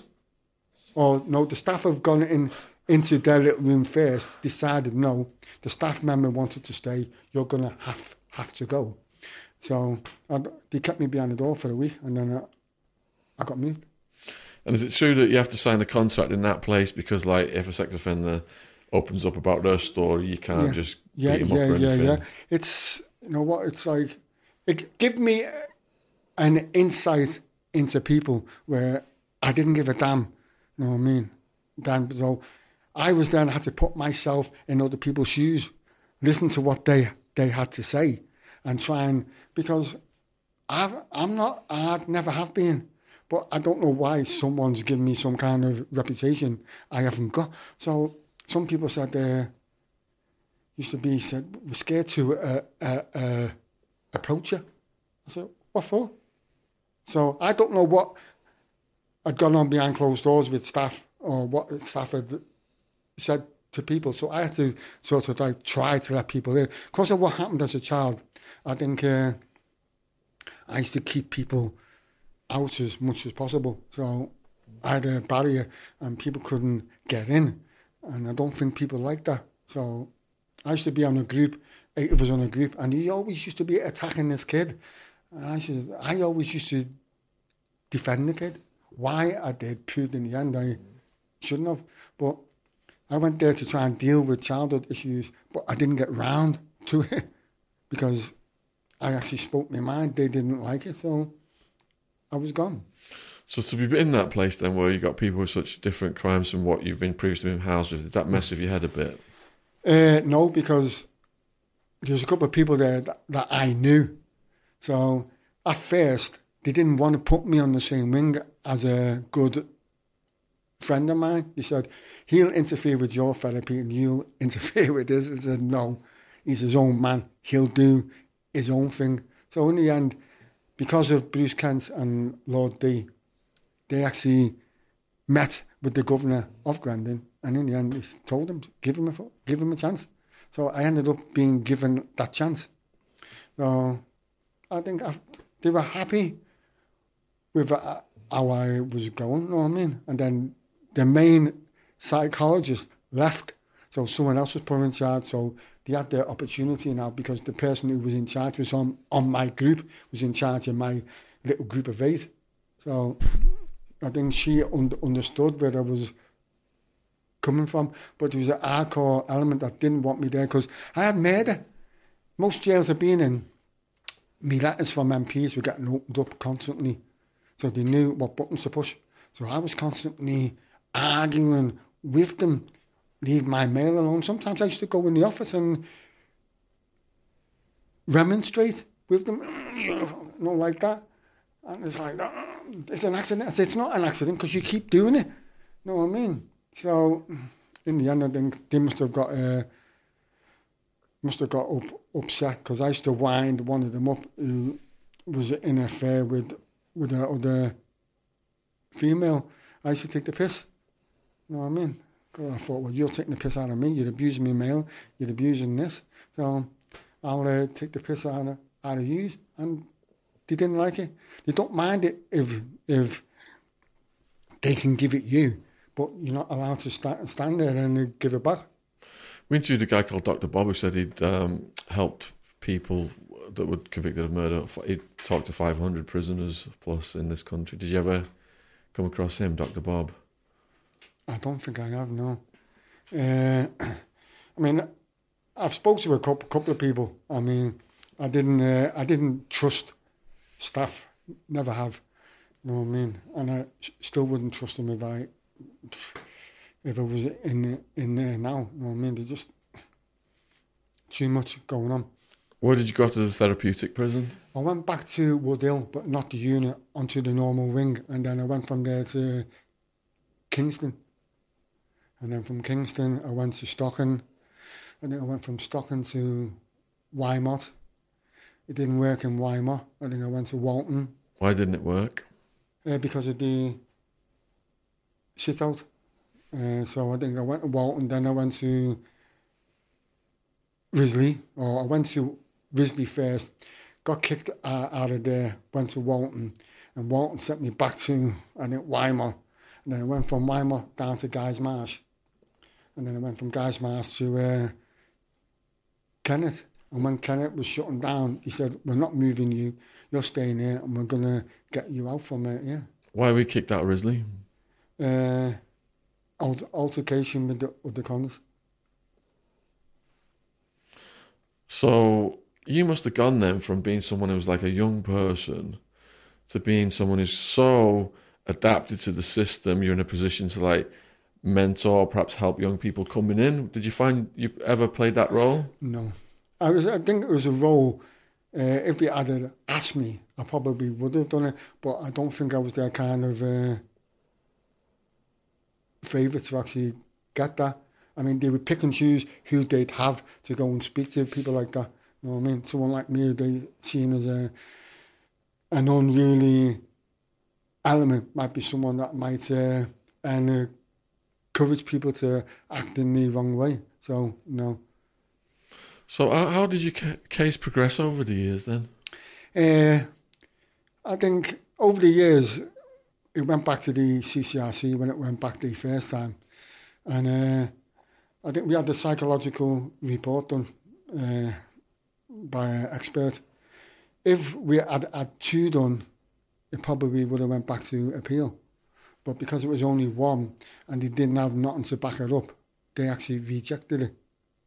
So since then, we've gone back a few times, and every time we've asked them to actually do stuff, they're not doing it. It's like they sit at a desk and just do a desk job. They don't get off the backside and investigate the case proper. I mean, you expect it's a case, go to the area it happened, speak to people, go and have a look at the scene. No. Test the DNA you've got. No. Test what's happened where someone's won the appeal and the appeal judge just says the statements that were made are a complete waste of space. So if they're okay to release someone else, they should have released me at the same time, because the evidence there. And like, because what was in the undisclosed opened our eyes to thinking, wow, could it be other people? We don't know. How many done it? We don't know. It's just weird how, excuse me, nobody's seen nothing. I mean, you've got one person whose evidence was exchanged for someone else's at appeal. Now, this person said she's seen a man struggling outside the betting shop with the manager.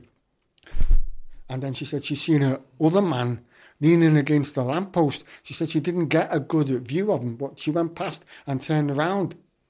So when we went on the identification parade, I wasn't ID because I wasn't there. Someone else was picked out on my ID. And the person who was picked out at the time, I don't know, he was with my sister. And then he went on the ID. Didn't know at the time whether the ID parades were wrong because his brief was fine with the ID parade. He got picked out. It's about, I don't know, it was 2 or 3 people got picked out. Never picked out. There's no forensic evidence. There's no trace or fibre of me, him, or anybody else linked to it.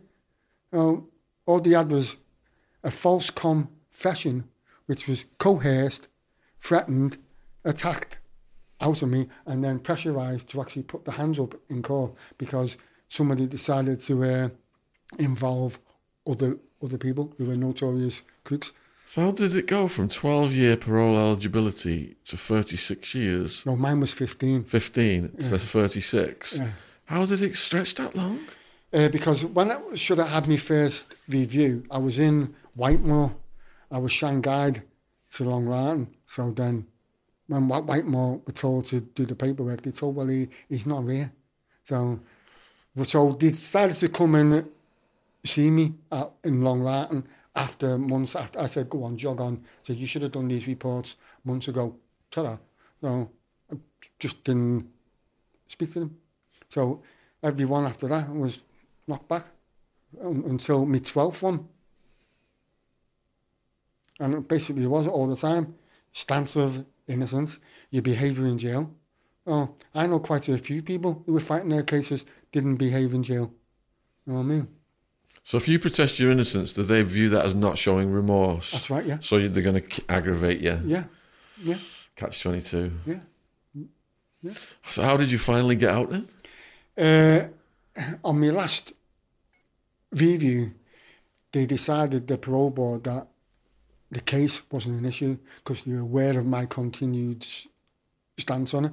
And I think there was a few people there that could probably be like that, well, what way should we go? Because there's a couple of people there from organisations that were fighting on my behalf.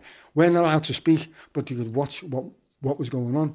So I was surprised when I come back and said, yeah, you can be handled in society. I was already working in the kitchen, which for me was mad because it was outside the jail.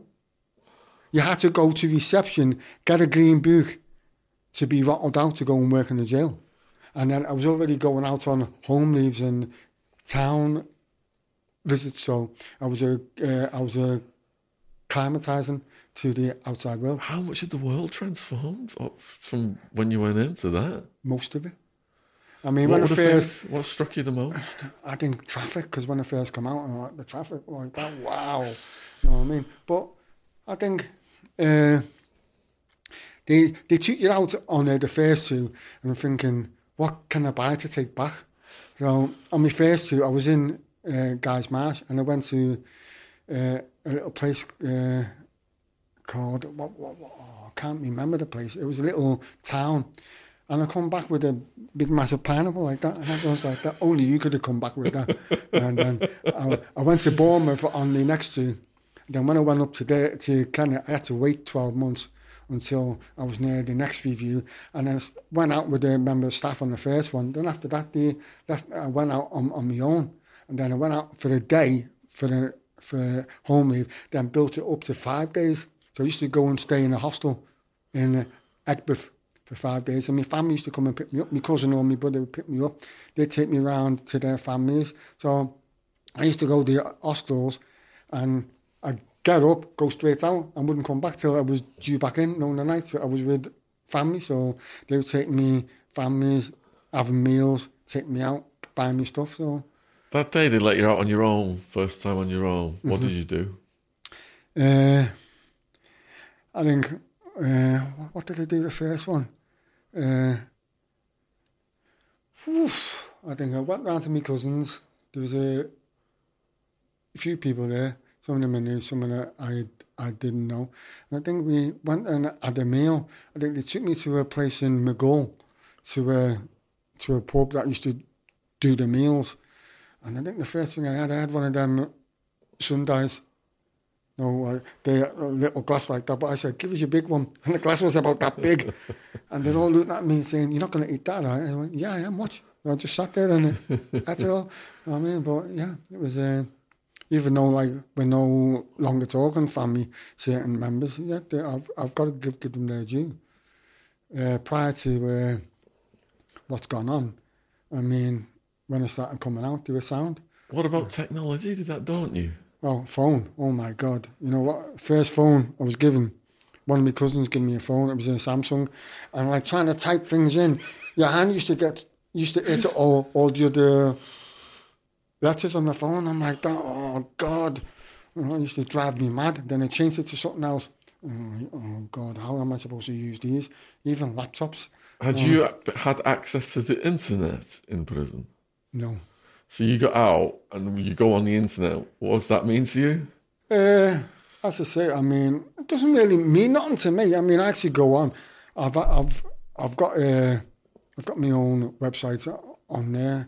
I've got a couple of videos on YouTube I've done on my case. So did you find it quite easy to adapt to then? No, I think someone had to show me what to do, otherwise I wouldn't have a clue. It's even like with the remote control for the TV, how to reset the TV and all that. It does my head in and I get frustrated if I can't do something. I'm like, because there was only BBC One, BBC Two and ITV when you went in, wasn't there? Maybe Channel 4? Probably, yeah, I think it was just 4 stations, yeah. And now there's hundreds. Yeah, hundreds.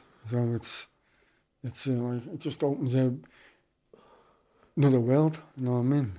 So, did you see like big changes in like just the way buildings, things like that, the cars? Area I actually lived in, that's mostly gone. It's mostly houses, the high-rise flats have gone, tower blocks have gone, and it's all changed. I'm like that, wow. It's like, as I said, I've seen it before, it's like they've tried to kick the population out of Liverpool 8 and bring other people in, you know what I mean? So it's not a no-go zone or a ghetto area. So where it was once a community and people were tight with each other, it's like now it's not.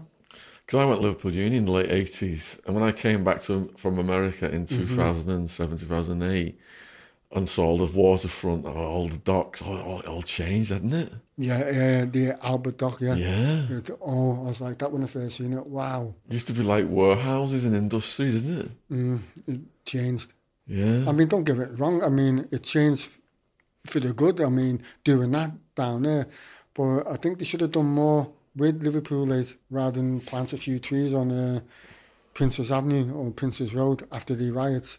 At the time, wasn't interested in improving the community. He wanted to actually kick most of the coloured population out and bring other people in. You know what I mean? So Stephanie, it's been a long backstory to bring you in. Did you become aware of Ray before he was released, or was it after he was released? Oh no, it's only quite recent. It's a mutual friend introduced us, and today's actually the first day I've met Ray in person. And it's over the last couple of months I've been really having a look at Ray's case. I don't have all the evidence. It's really what evidence you have. There is evidence that's missing, so documents, so there might be some statements missing, but I've seen quite a lot. And when I first started looking at Ray's case, I was on the fence because it's hard to know unless you're actually there what actually happened. So I thought, okay, right, so how am I going to approach this? I've got so many statements, very limited pictures of the crime scene, and I wasn't quite sure which direction I was going to go in, but one of the first things, I don't know, call it a red flag, was actually reading the CCRC rejection report. So this was going back to, I think it was 1997, 98, around the time that CCRC first started. And there was a comment in there as to one of the reasons why they were not going to send Ray's case to appeal. And I thought, and it made an assumption about what had happened at the scene. And I thought, given the deceased injuries, and I won't go into graphic detail, I'm aware that the deceased family may be listening to this. So out of respect to them, I don't want to go into detail.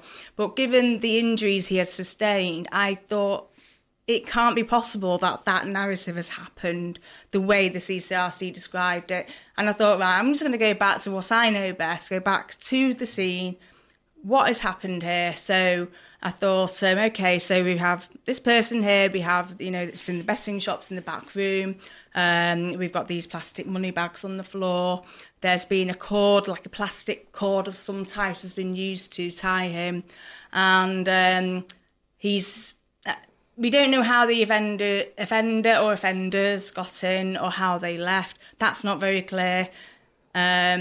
But there are some little inconsistencies, and I've been reading about what was reported in the local press at that time. So in the Echo and in, I think, the Liverpool Post, I think it's the Post Merseyside edition. And there just seems to have been a narrative adopted about what actually happened on this fateful morning for this poor young man, the deceased, the victim. And I just thought, that's not quite what I'm seeing in the scene. And I have done a very brief review, it's like an interim review of my observations so far and what I would consider are inconsistencies. So I've done that, and it's based mainly on there was a prelim post-mortem report, so I know about the majority of the injuries, but I don't know the full details. I haven't seen the full post-mortem reports.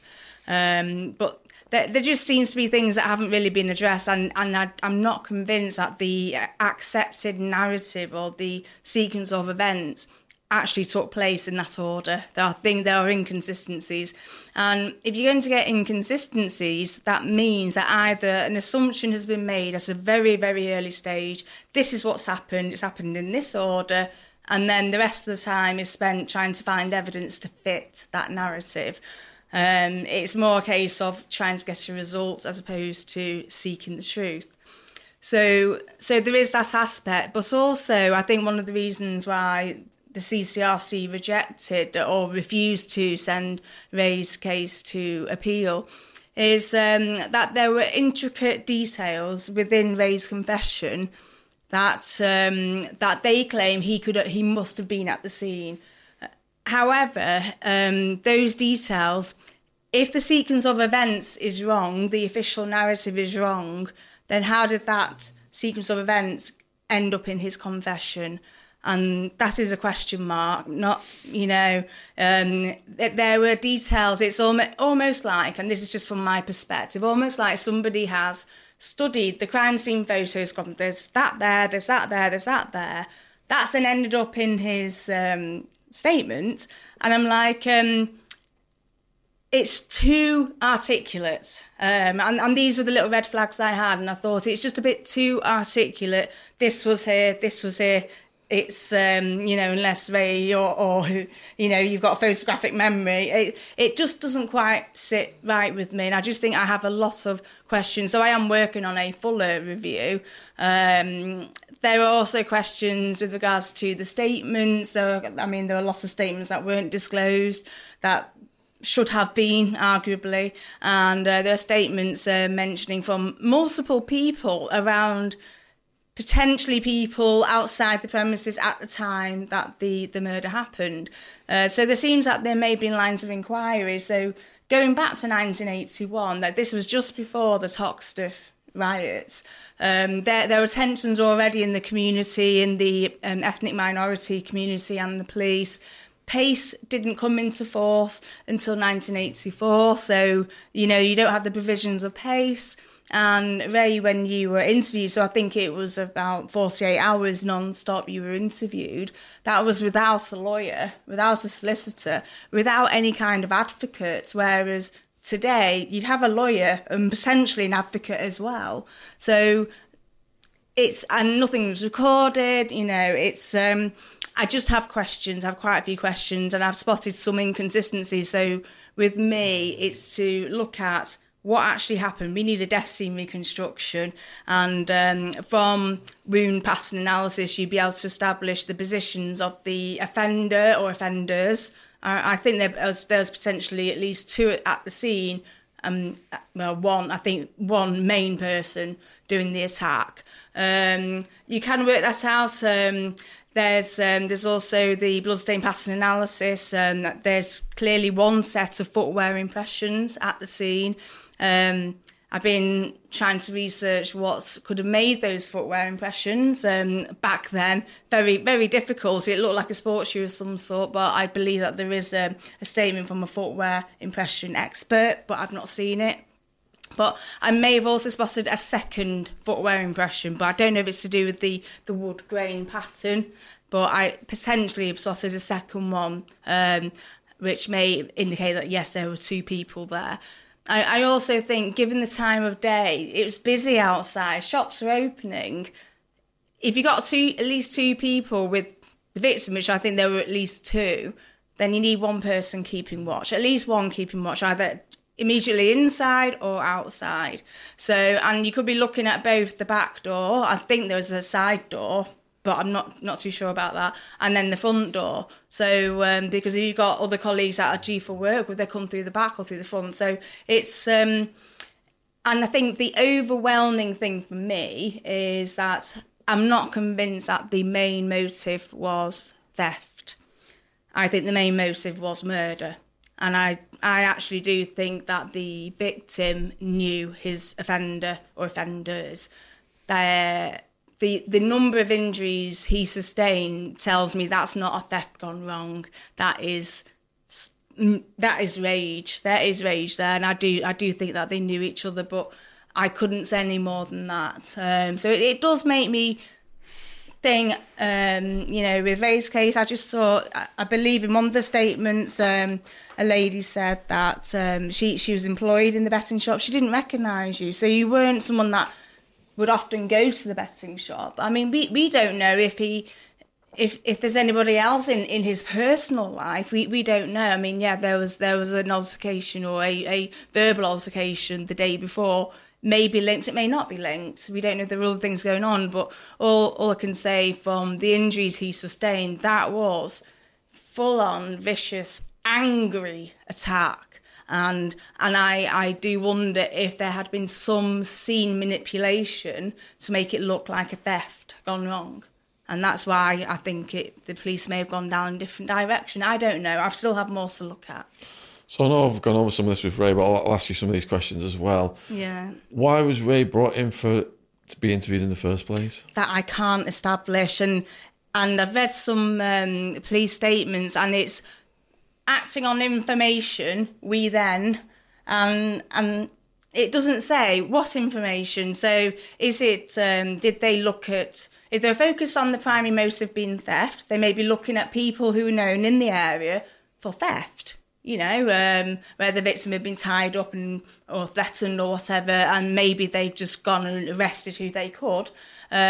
Or there's been an anonymous source said, right, this is the person you need, and whereas it's not very clear, and I don't think you've ever established how your name was brought into it. I've seen a couple of statements which were found in the undisclosed.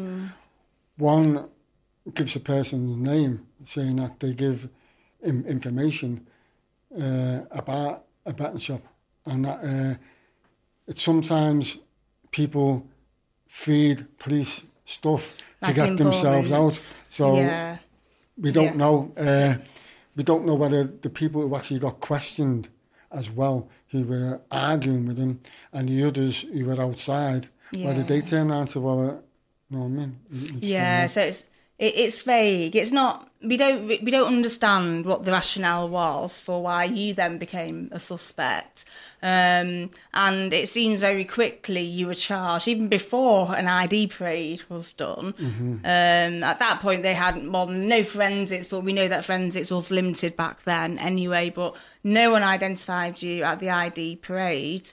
There's been no forensic evidence. We don't quite know what rationale is that the police have got for saying that you were there. And then we have like this sequence of events, and we have a confession that is potentially a false confession, and then that was retracted when you did get a lawyer involved, or when a lawyer was able to help you.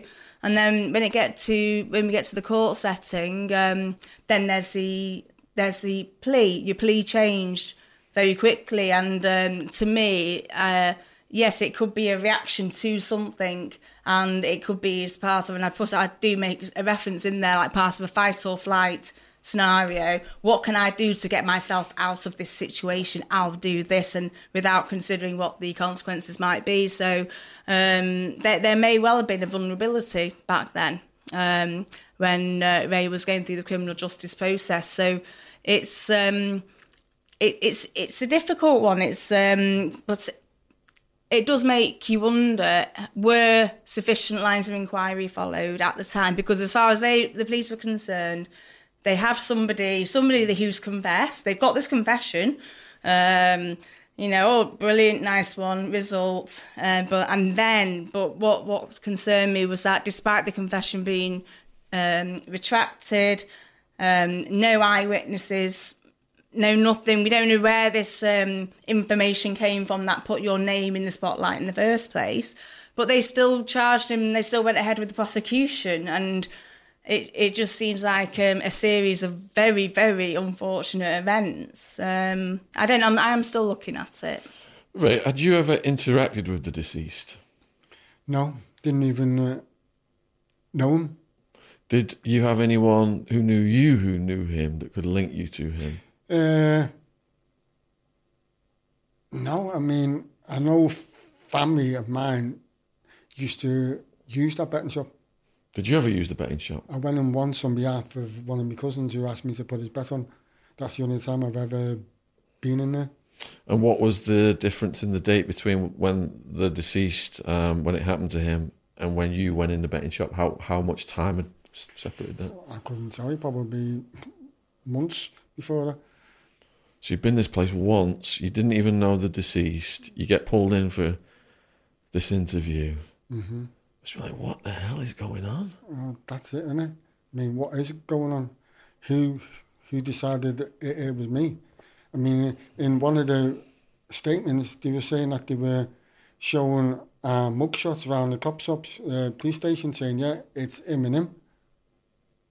So, I mean, the original drawing, a cartoon artist was supposed to have drawn the actual photo fits. He said he didn't draw them. He said he was told by police, you've drew them. He said he didn't draw them at all. So they tried to make out the two photo fits with me and the other fella. Don't even look not like me. So do you think that your criminal history put you on the police radar? Yes. And then possibly someone else who knew about your criminal history gave your name in? Probably, yes. And that's what led to the sequence of events then? Mm-hmm. And then you're in for 2 days. Did you say that there was you and another person in getting questioned? There was other people in there. Who they were at the time, I couldn't tell you because I didn't get anyone's name. But there was more than one person got pulled in and got questioned, in which they said they actually give names in of people in the community and people in jail who they thought could have done the crime. They told you that, or did the police tell you? No. They said that? The person in the cell next door to me, tried to get me head out the hat to speak to this person. I asked him what he was in for. He said the same as you. I'm thinking, well, what do you mean same as me? So he said, I've given names in of people who I think could have done it, who were outside and people who were in. And that's when I thought, well, you know what I mean? And then I started thinking when I read the undisclosed, where other people are being pulled in and questioned, and I thought, well, one of my own are being pulled in, family. I thought, as his mate who actually knew me, the other two, I didn't know them. So I just don't know. One of the things I noticed from these statements is there seems to be a lot of hearsay. Yeah. You know, he said, she said, and these are people, and especially people that were in prison at the time. And then I think that there's been a lot of, I mean, I don't know how the actual trial went, but there seems to have been a lot of emphasis on what people have said. Hearsay evidence is generally not admissible in a criminal court, maybe civil court, maybe coroner's court, maybe, but no, a criminal court. It's but I think a lot of emphasis was placed on this hearsay evidence, and it makes you wonder: is it trying to make up for the lack of other evidence? So that was another little alarm bell that went off for me. Especially when you take into account, I think the appeal court said that the evidence from prisoners in prison wasn't worth the paper it was actually written on. So they're actually stating that that's a load of nonsense, what people have said. So in my book, Unmaking a Murderer, I list the 10 methods that they use to frame innocent people. This is based on American cases.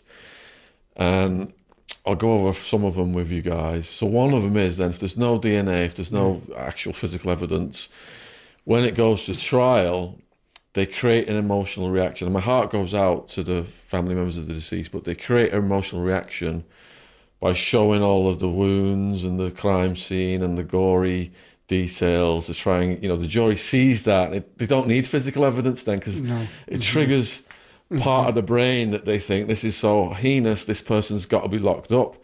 Did they do that at your trial? No, well, I can't recall them actually showing any photos. Or did they describe in detail? I think they might have described it. I mean, they might have shown pictures, but whether they showed them to the jury or not, I can't really say. Okay, so another one of the things on the checklist is people who could help your case. For example, alibi witnesses, their voices would be ignored or silenced. Did you find that happen? My alibi, she actually, on the initial application to the CCRC, she backed us. I mean, she was traced. People have been trying to speak to her, but she won't come forward. Do you think pressure was put on her? I think that it was, yeah. Yeah, that's standard. I think definitely was, yeah. And then anyone who's going to say anything against you, against your character, those voices will be amplified. That's another thing. Did you find that happen? Well, as I say, over the years, I think people have tried to say this and say that. But, I mean, during the trial, I mean, they couldn't really say nothing because the people in the area really didn't know me because I'd only been down there for a couple of years. So other techniques that I've learned from the American system is they'll give you very little resources to defend yourself, and they'll spend a fortune on expert witnesses and bringing everybody in. Mm-hmm. Did that happen in your case? Well, you could turn around and say basically, yeah, because, I mean, my alibi would have been my main witness because then the pressure was put on me to put my hands up to her. She couldn't then go in the dock and speak up for me, could she? So the main person who would have seen me, and plus that morning I would have been seen by people going into the shop under their flat. I don't think they were ever traced in and asked if they actually seen me and actually what time.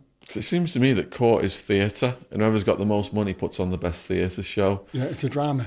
Yeah. Did they bring experts in to say things about you or about the case and make you look guilty? You know what? I don't think they did. No, it's just I think it was just the normal people. Police, whatever they actually did to actually make out us to be cold, callous people. Well, they're the experts, aren't they? The police, they're going to be believed by the public because the public trust in them versus someone who's got criminal history. Yeah. And were they allowed to bring your criminal history into court? Did they bring it up?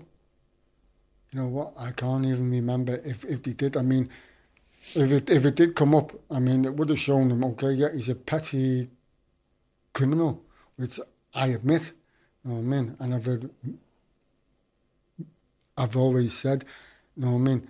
Does that make me a murderer? No.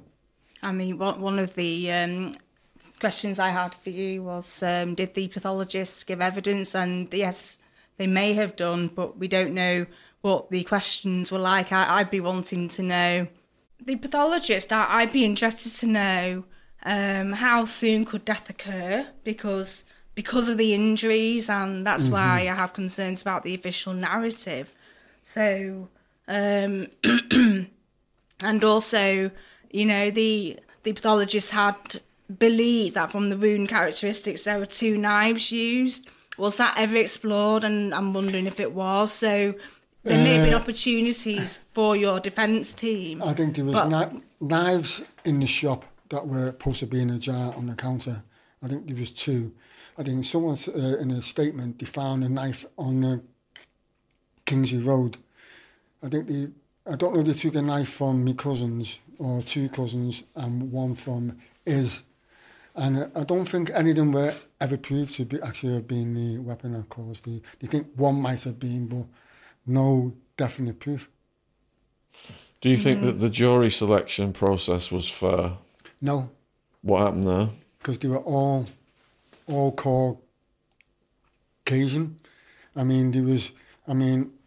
One jury was kicked out on the first day, then another jury come in, that was kicked out, then the third jury come in. So I turned around to the brief and said, look, I want to see anything that's been printed in the newspapers these last 2 days that some of these might have read, you know what I mean, that might have influenced them. Didn't happen. So they just carried on the trial with the third jury. I think they got the jury they actually wanted. I mean, there was nobody from, probably, I don't know, any coloured people that I remember on the jury. So I think it was an all-white jury trying 2 people of mixed race. And given in the time frame that riots had occurred in June, and some of them would probably be going up for trial in the next few months that we're in trial, so it could have been an influence. Yeah, and the newspapers at the time and the community, they were so horrified by this. It was such a vicious murder. The police will have been under immense pressure to get a result. And I guess, you know, I think it must have been a couple of days. They got their results, but unfortunately, I don't know. I mean, with these other statements that ended up in the unused, that were disclosed many years later, actually there could have been other lines of inquiry, potentially other witnesses and potentially other suspects. And I don't know if those lines of inquiry, those opportunities were lost because, as far as they were concerned, they had a result, they had the killer. They didn't really need to look at any further, so... Yeah, but why hide the evidence? So you then couldn't ask people, you couldn't put people in the dock and ask them certain questions. When you say hide evidence, what evidence did they hide? The 201 witness statements were not given to the defence for the trial. They kept them for over 20 years. It's only when they found out, which helped his appeal, because I think he produced a new alibi, someone that seen him. So there was evidence there which could have been put to the jury. He could have been asked some awkward questions about what was produced in those statements. Other people could have been put in the dock and been questioned about what were they doing that day. Because these alibis of some, which looks like it's been concocted between the whole family to actually cover up, then you could have had the woman that lived in the flat and had to run away for her own safety. She could have been put in the dock with her mum. Other people who said they overheard one of the original suspects, he's going to be found dead one day. So all these statements, if they had been available at trial, questions could have been asked. Isn't withholding exculpatory evidence grounds for a retrial in this country? It should be grounds for an appeal. Yeah, well, it grounds for appeal to essentially, I mean, it's so much time has gone by, it's going to be hard to prove or disprove, but essentially to question, was this conviction safe? Was that criminal justice process that was followed, was that safe? And was that a fair process? And, I think you've got to, I mean, we don't know if those 201 statements were lost and then found, or if they were indeed withheld purposely. Because it didn't make the prosecution case look very good. And this is why I don't really like the adversarial criminal justice system. My background is more inquisitorial. It's about seeking the truth, finding out what happened, even if it means taking ages or not getting results straight away. It's about getting to the truth. And sometimes I think the adversarial system, I think it can leave itself wide open to miscarriages of justice if they follow a certain route, or if it is, like you say, like a drama, who performs the best, who has the most money, they will win the case. And I think its judgments are made if you have like a petty thief, petty criminal background. Who are they going to believe? A police officer, in good standing and everything, police officer, or somebody who has had, the start in life that you had? And it does make you wonder, was that really a fair process? And it's for that reason, and for the potentially incorrect sequence of events at the original scene, that I personally think the conviction's unsafe, but that's not my call to make, unfortunately. I mean, if you take also that other people have looked at the case and written to Liverpool Police, Merseyside Police, asking if they had any paperwork, and paperwork was found in the cells in St George's Hall, where it hadn't been used as a Crown Court for years. So what was the paperwork doing? Just left there. Yeah, so it sounds like what you said earlier. This guy, outrage. We can solve the crime fast. Here's our narrative. We're going to stick to it. It doesn't matter where else it comes about, and that includes the footprint analysis. So you think if they scrutinised that, it wouldn't have matched Ray, and it would have took them somewhere else? There was no... I think they only recovered maybe one set of footwear from you, which wasn't a match, but in any case, they've not found... I don't think they've ever identified. There is a statement, apparently, from a footwear impression expert, but I've not seen it, so I don't know how far they managed to take those inquiries, but they are... In forensic terms, they are beautiful prints. They are very, very clear. And I think, the type of shoe, it shouldn't be that hard to determine. The make, the model, the size. I think even the shoe size might have been different to your shoe size. So, again, at trial, would that have been featured, or would that have just been glossed over, or just, not mentioned? It's... That's the same as you said, like the footprints, the money bags, would they ever had prints on? Because people got so much coinage as well. One woman went into a butcher shop on Lodge Lane and was paying for stuff with 50p pieces. A man in a pub on Lodge Lane went and asked a barmaid to change £4 worth of 50p pieces. He said he won them on the machine. They watched him all night. He didn't go near the machine. He went back up and changed some more money for notes. So as soon as they started speaking to each other, raising suspicions, he left the pub. So those are inquiries, actually. Yes, there are some statements that mention that, but I don't know if those inquiries were ever followed up. But what concerned me was how and why are those bags on the floor in the first place? Yeah. It's, They were found in close proximity to the body, but the safes, if I've understood it right, are in a different room. So were those bags originally in the safe?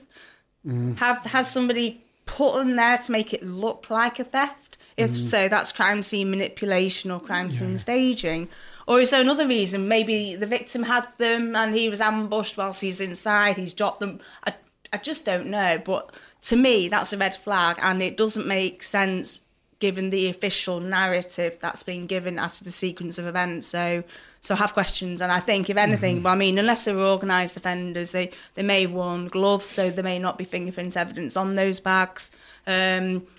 who knows? I don't know. It probably wouldn't be possible now, but there could even be latent DNA on those bags. Were there any traces of blood on those bags? Were they handled after the victim was injured? But unfortunately, the crime scene photos that I've seen are just not clear enough.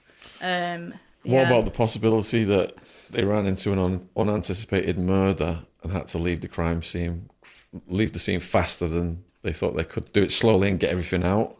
Yeah, it's. I mean, I believe that the offenders took knives with them. There's at least one knife. I've not seen all the wounds, so perhaps there were two. But the cord that was used to tie the victim, it looks like it belonged to a large spool, which I think may have been at the scene already. And it's not very clear if the cord was originally from there. So that would show an opportunistic element. So you got the planned element, which is you're going with knives, you're probably intending to injure somebody or threaten them. But then the tying up bit, which I have questions about when the victim was actually tied because of what you can see on the actual cord. Was that an opportunity? And there was one of the things that apparently was in your statement, which is almost like when the crime was all finished, it's almost like you allegedly just stood back and then memorised what the crime scene looked like, because that's how it kind of flows in your statement. And I think if you're there, peak time, you've murdered someone, there is blood everywhere, you're wanting to get money as well or whatever, then you're not going to hang around and go, oh, the victim's lying like that with his arms like that, there's a chair there.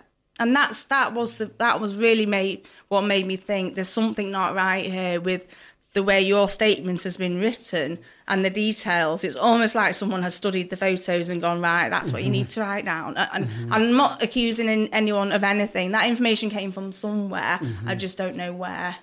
And there's two other things. There's fingerprints on an envelope that was handed in to the police. We don't know what's happened to that. We don't know whose fingerprints is.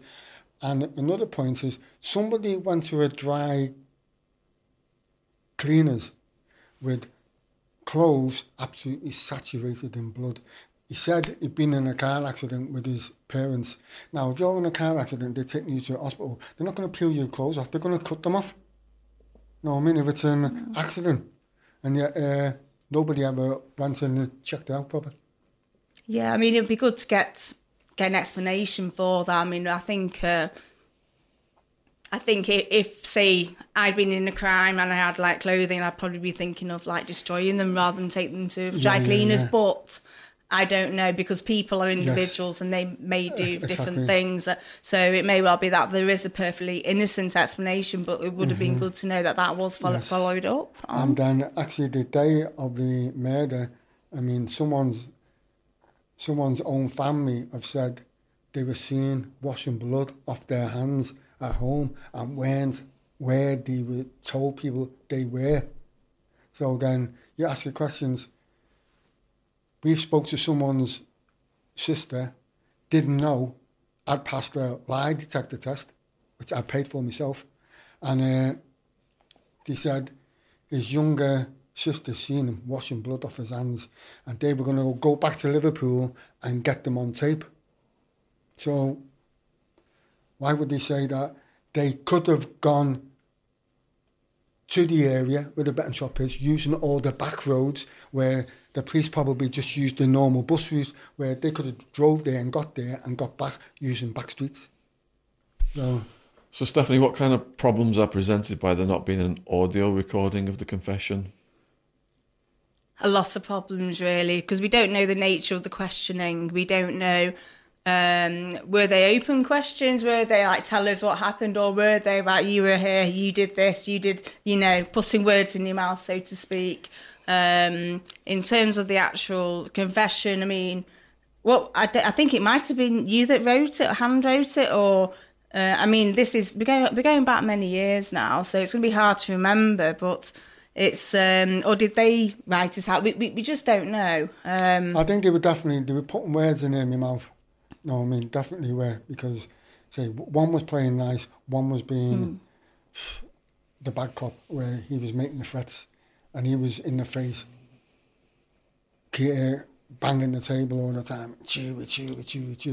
It's like, as far as I was concerned, I wasn't getting it out of there till I turned out to them and said, yeah, it was me. So we don't know, because it's not been recorded, we don't know if that was a fair interview process, but given the requirements of PACE to be brought in, given, you know, police interrogation techniques have had to be improved on over the years, it does make one wonder, was it a fair process? You had no solicitor, no advocate. I mean, okay, that was...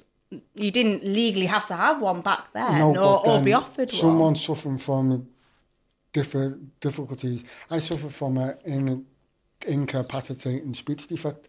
So under stress, I couldn't get my words out properly. So I think an appropriate adult should have been there. Yeah, I do. If psychologists or psychiatrists are saying I was emotionally damaged as a child, what does he mean? Then brain injuries, we were discussing this. I got picked up as a child and had my head smashed off in the wall. So I don't know what damage had been done. So, you know what I mean? Essentially, you were a vulnerable suspect. I mean, I'm not a chartered psychologist. I have an academic background in it, but arguably you were a vulnerable suspect. And, you know, that's... the officers interviewing you may not have realised that at the time, but in today's day and age, yes, you would have had a lawyer and an advocate, is what I would have thought. So we don't know, and there's no proof as to how that interview technique was, interrogation. All we know is that you were charged very, very quickly. But then you've also got, if you look into it proper, I mean, if you suffer from a speech defect and you can't speak proper, and then they're putting pressure on you to actually get stuff out of you that you don't know how to actually speak, because you're frightened. You know what I mean? Now, somebody should have been there who could have probably advised me or even speak for me, because they could give rise to them thinking, well, he's not saying nothing. What's he got to hide? You know what I mean? Especially when you can't speak properly.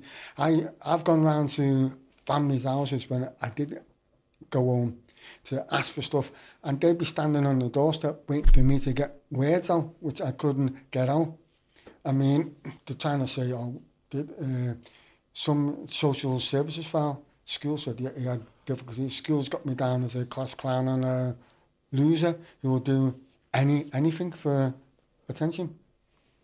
So, I mean, because yes, absolutely, speech impediments will be difficult to say in your own words, you know, what you were doing that day.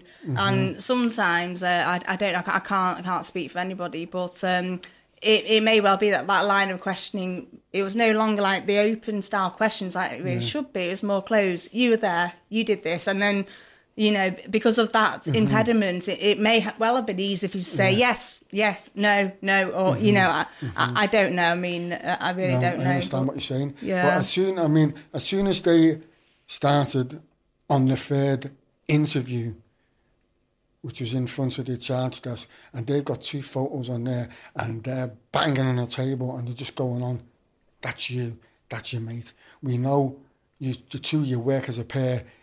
He's the bagman, you're the heavy. From information we've received, you're the team. And it was like, they're you, they're him. So, you know what I mean? It's like constant. So, Stephanie, you know, Ray served his 36 years, he's free. What do you hope to achieve at this stage by looking at this case? Ideally, if it's an unsafe conviction, I mean, from looking at everything, I do believe that Ray's telling the truth, that he was not there. I was on the fence when I first looked at the case, which is right, I should be on the fence. But from what I've seen, there just seems to be, I think, a failure in the criminal justice system. So it's not just about when you're first arrested. I think there's failures there. But then when you were prosecuted, you know, on what evidence, there's a failure there. And then when you've asked the CCRC, please look at my case, there are problems with it, you've had the door closed in your face. So My hope would be, let's at least have the case. I mean, yes, you're out of prison now, but the fact is, if you've not done that crime, then why have you spent 36 years in prison? And that has to be looked at. So we'll probably never get to find out the true offender at this late stage. Eyewitness testimony, it was unreliable back then. It'll be very unreliable now. And to be fair, those eyewitnesses that may no longer be with us, may no longer remember. So if anything, I think an examination of the process, was it fair? And should your conviction be overturned? That's kind of what I'm hoping for. But at least, I think there's been a series of multifactorial failures, potentially, in Ray's case. Ray, do you think Merseyside Police has cheated you out of a huge chunk of your life and you deserve an apology? Yeah, I do. They have. I mean, when you're getting it in writing from the chief constable for the Black Police Federation, that the police were openly targeting the coloured community in Toxteth at that time. So that tells you something in a nutshell, that they didn't care. They wanted whoever. Doesn't matter. It was a body. They were under pressure. You got to think as well, these people got the MBE for this case. Oh, I think it was the Chief Constable's commendation. I saw the newspaper article. Doesn't that worry you that they're just going to protect themselves? They're not going to want to admit any responsibility here? Probably not, no. But when you know you haven't done it, and I haven't done it, as I said, I'm not an angel. I wasn't an angel out there, but I'm not a murderer. I didn't do it. I've had body language experts saying, looked at some of the podcasts we've done and said, there's no deceit. He's telling the truth. I've done a lie detector test with people who took lie detectors themselves. I've questioned, how's he passed that? I didn't have the normal lie detector test where you put the thing round there. This was a different one in front of a laptop. Focus your eyes and red dots come up and configure your eyes. I don't know what it does. And then you've got to sit like that on something, your chin on a rest. And then dots move. You look at the dots. And then a question comes up, you answer the question. And you've got to learn, they ask you some mundane questions which have nothing to do with the case, it's to do with everyday life. And you've got to learn to lie on them questions or you fail. If you move your body, you fail. If you pause, you fail. And I passed. No, that's got to tell people there's something not right. So, Ray, is fighting to clear your name creating any blowback or creating any enemies? Yeah, there's enemies out there who are doing everything possible to ensure nobody helps me. If anyone helps me, they then get targeted by two people who will abuse you. These two people might now decide to go out themselves and do a podcast and slag you both off. And then you might have to look like, legal action, because they might threaten you. I've already had people saying, do you want to find out where to live? Come, put it on us in the street, get me sent back to jail, and then get me killed in jail.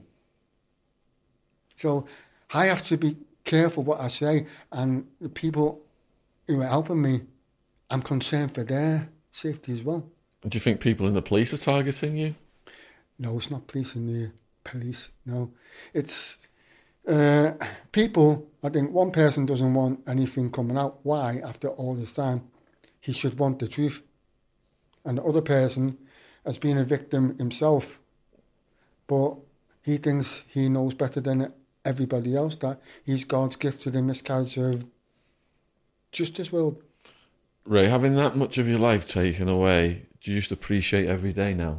I do. Well, I look at it from when I was born. I was born premature.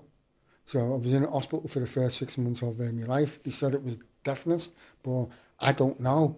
I wasn't wanted by my mum. I was wanted by my dad. But there was all kinds of conflict at home. So it was in and out of care until I turned 8. And then I went into care on a permanent basis. My dad's family wanted me, but my mother didn't want me to go to someone who'd give me a life. So my life's been shit. But I'm in a place now. I'm happy. I've got lovely wife who's great, stands by me. I couldn't ask for anything else. Would you say you're the happiest you've been in your life now? I'd say yes. I'm content. I just want my name to be cleared. Because, you know what? Walking down the street, some people call it paranoia, but I don't think it is. Sometimes I'm always turning around, watching myself, because you just don't know if some people might recognise me. You know, people might, when this goes out, but we have people nuts turning up at the house. Oh, I seen him on so-and-so, you know what I mean? And then want to start giving my wife a hard time. Nah, isn't on.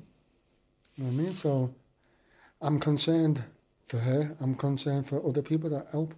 You know what I mean? All right, so for the viewers then who've sat here and watched this for the last 2.5 hours on that camera there, is there any ways they can help you guys or support what you're doing, and what, you know, how can they contact you? We'll include all your links below the video. Do you want to go first, Stephanie?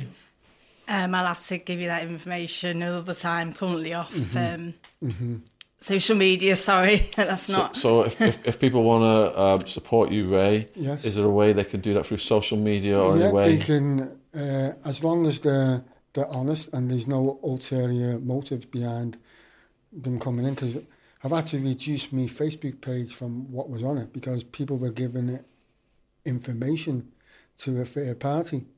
So this person was finding out everything I'm actually doing on my case.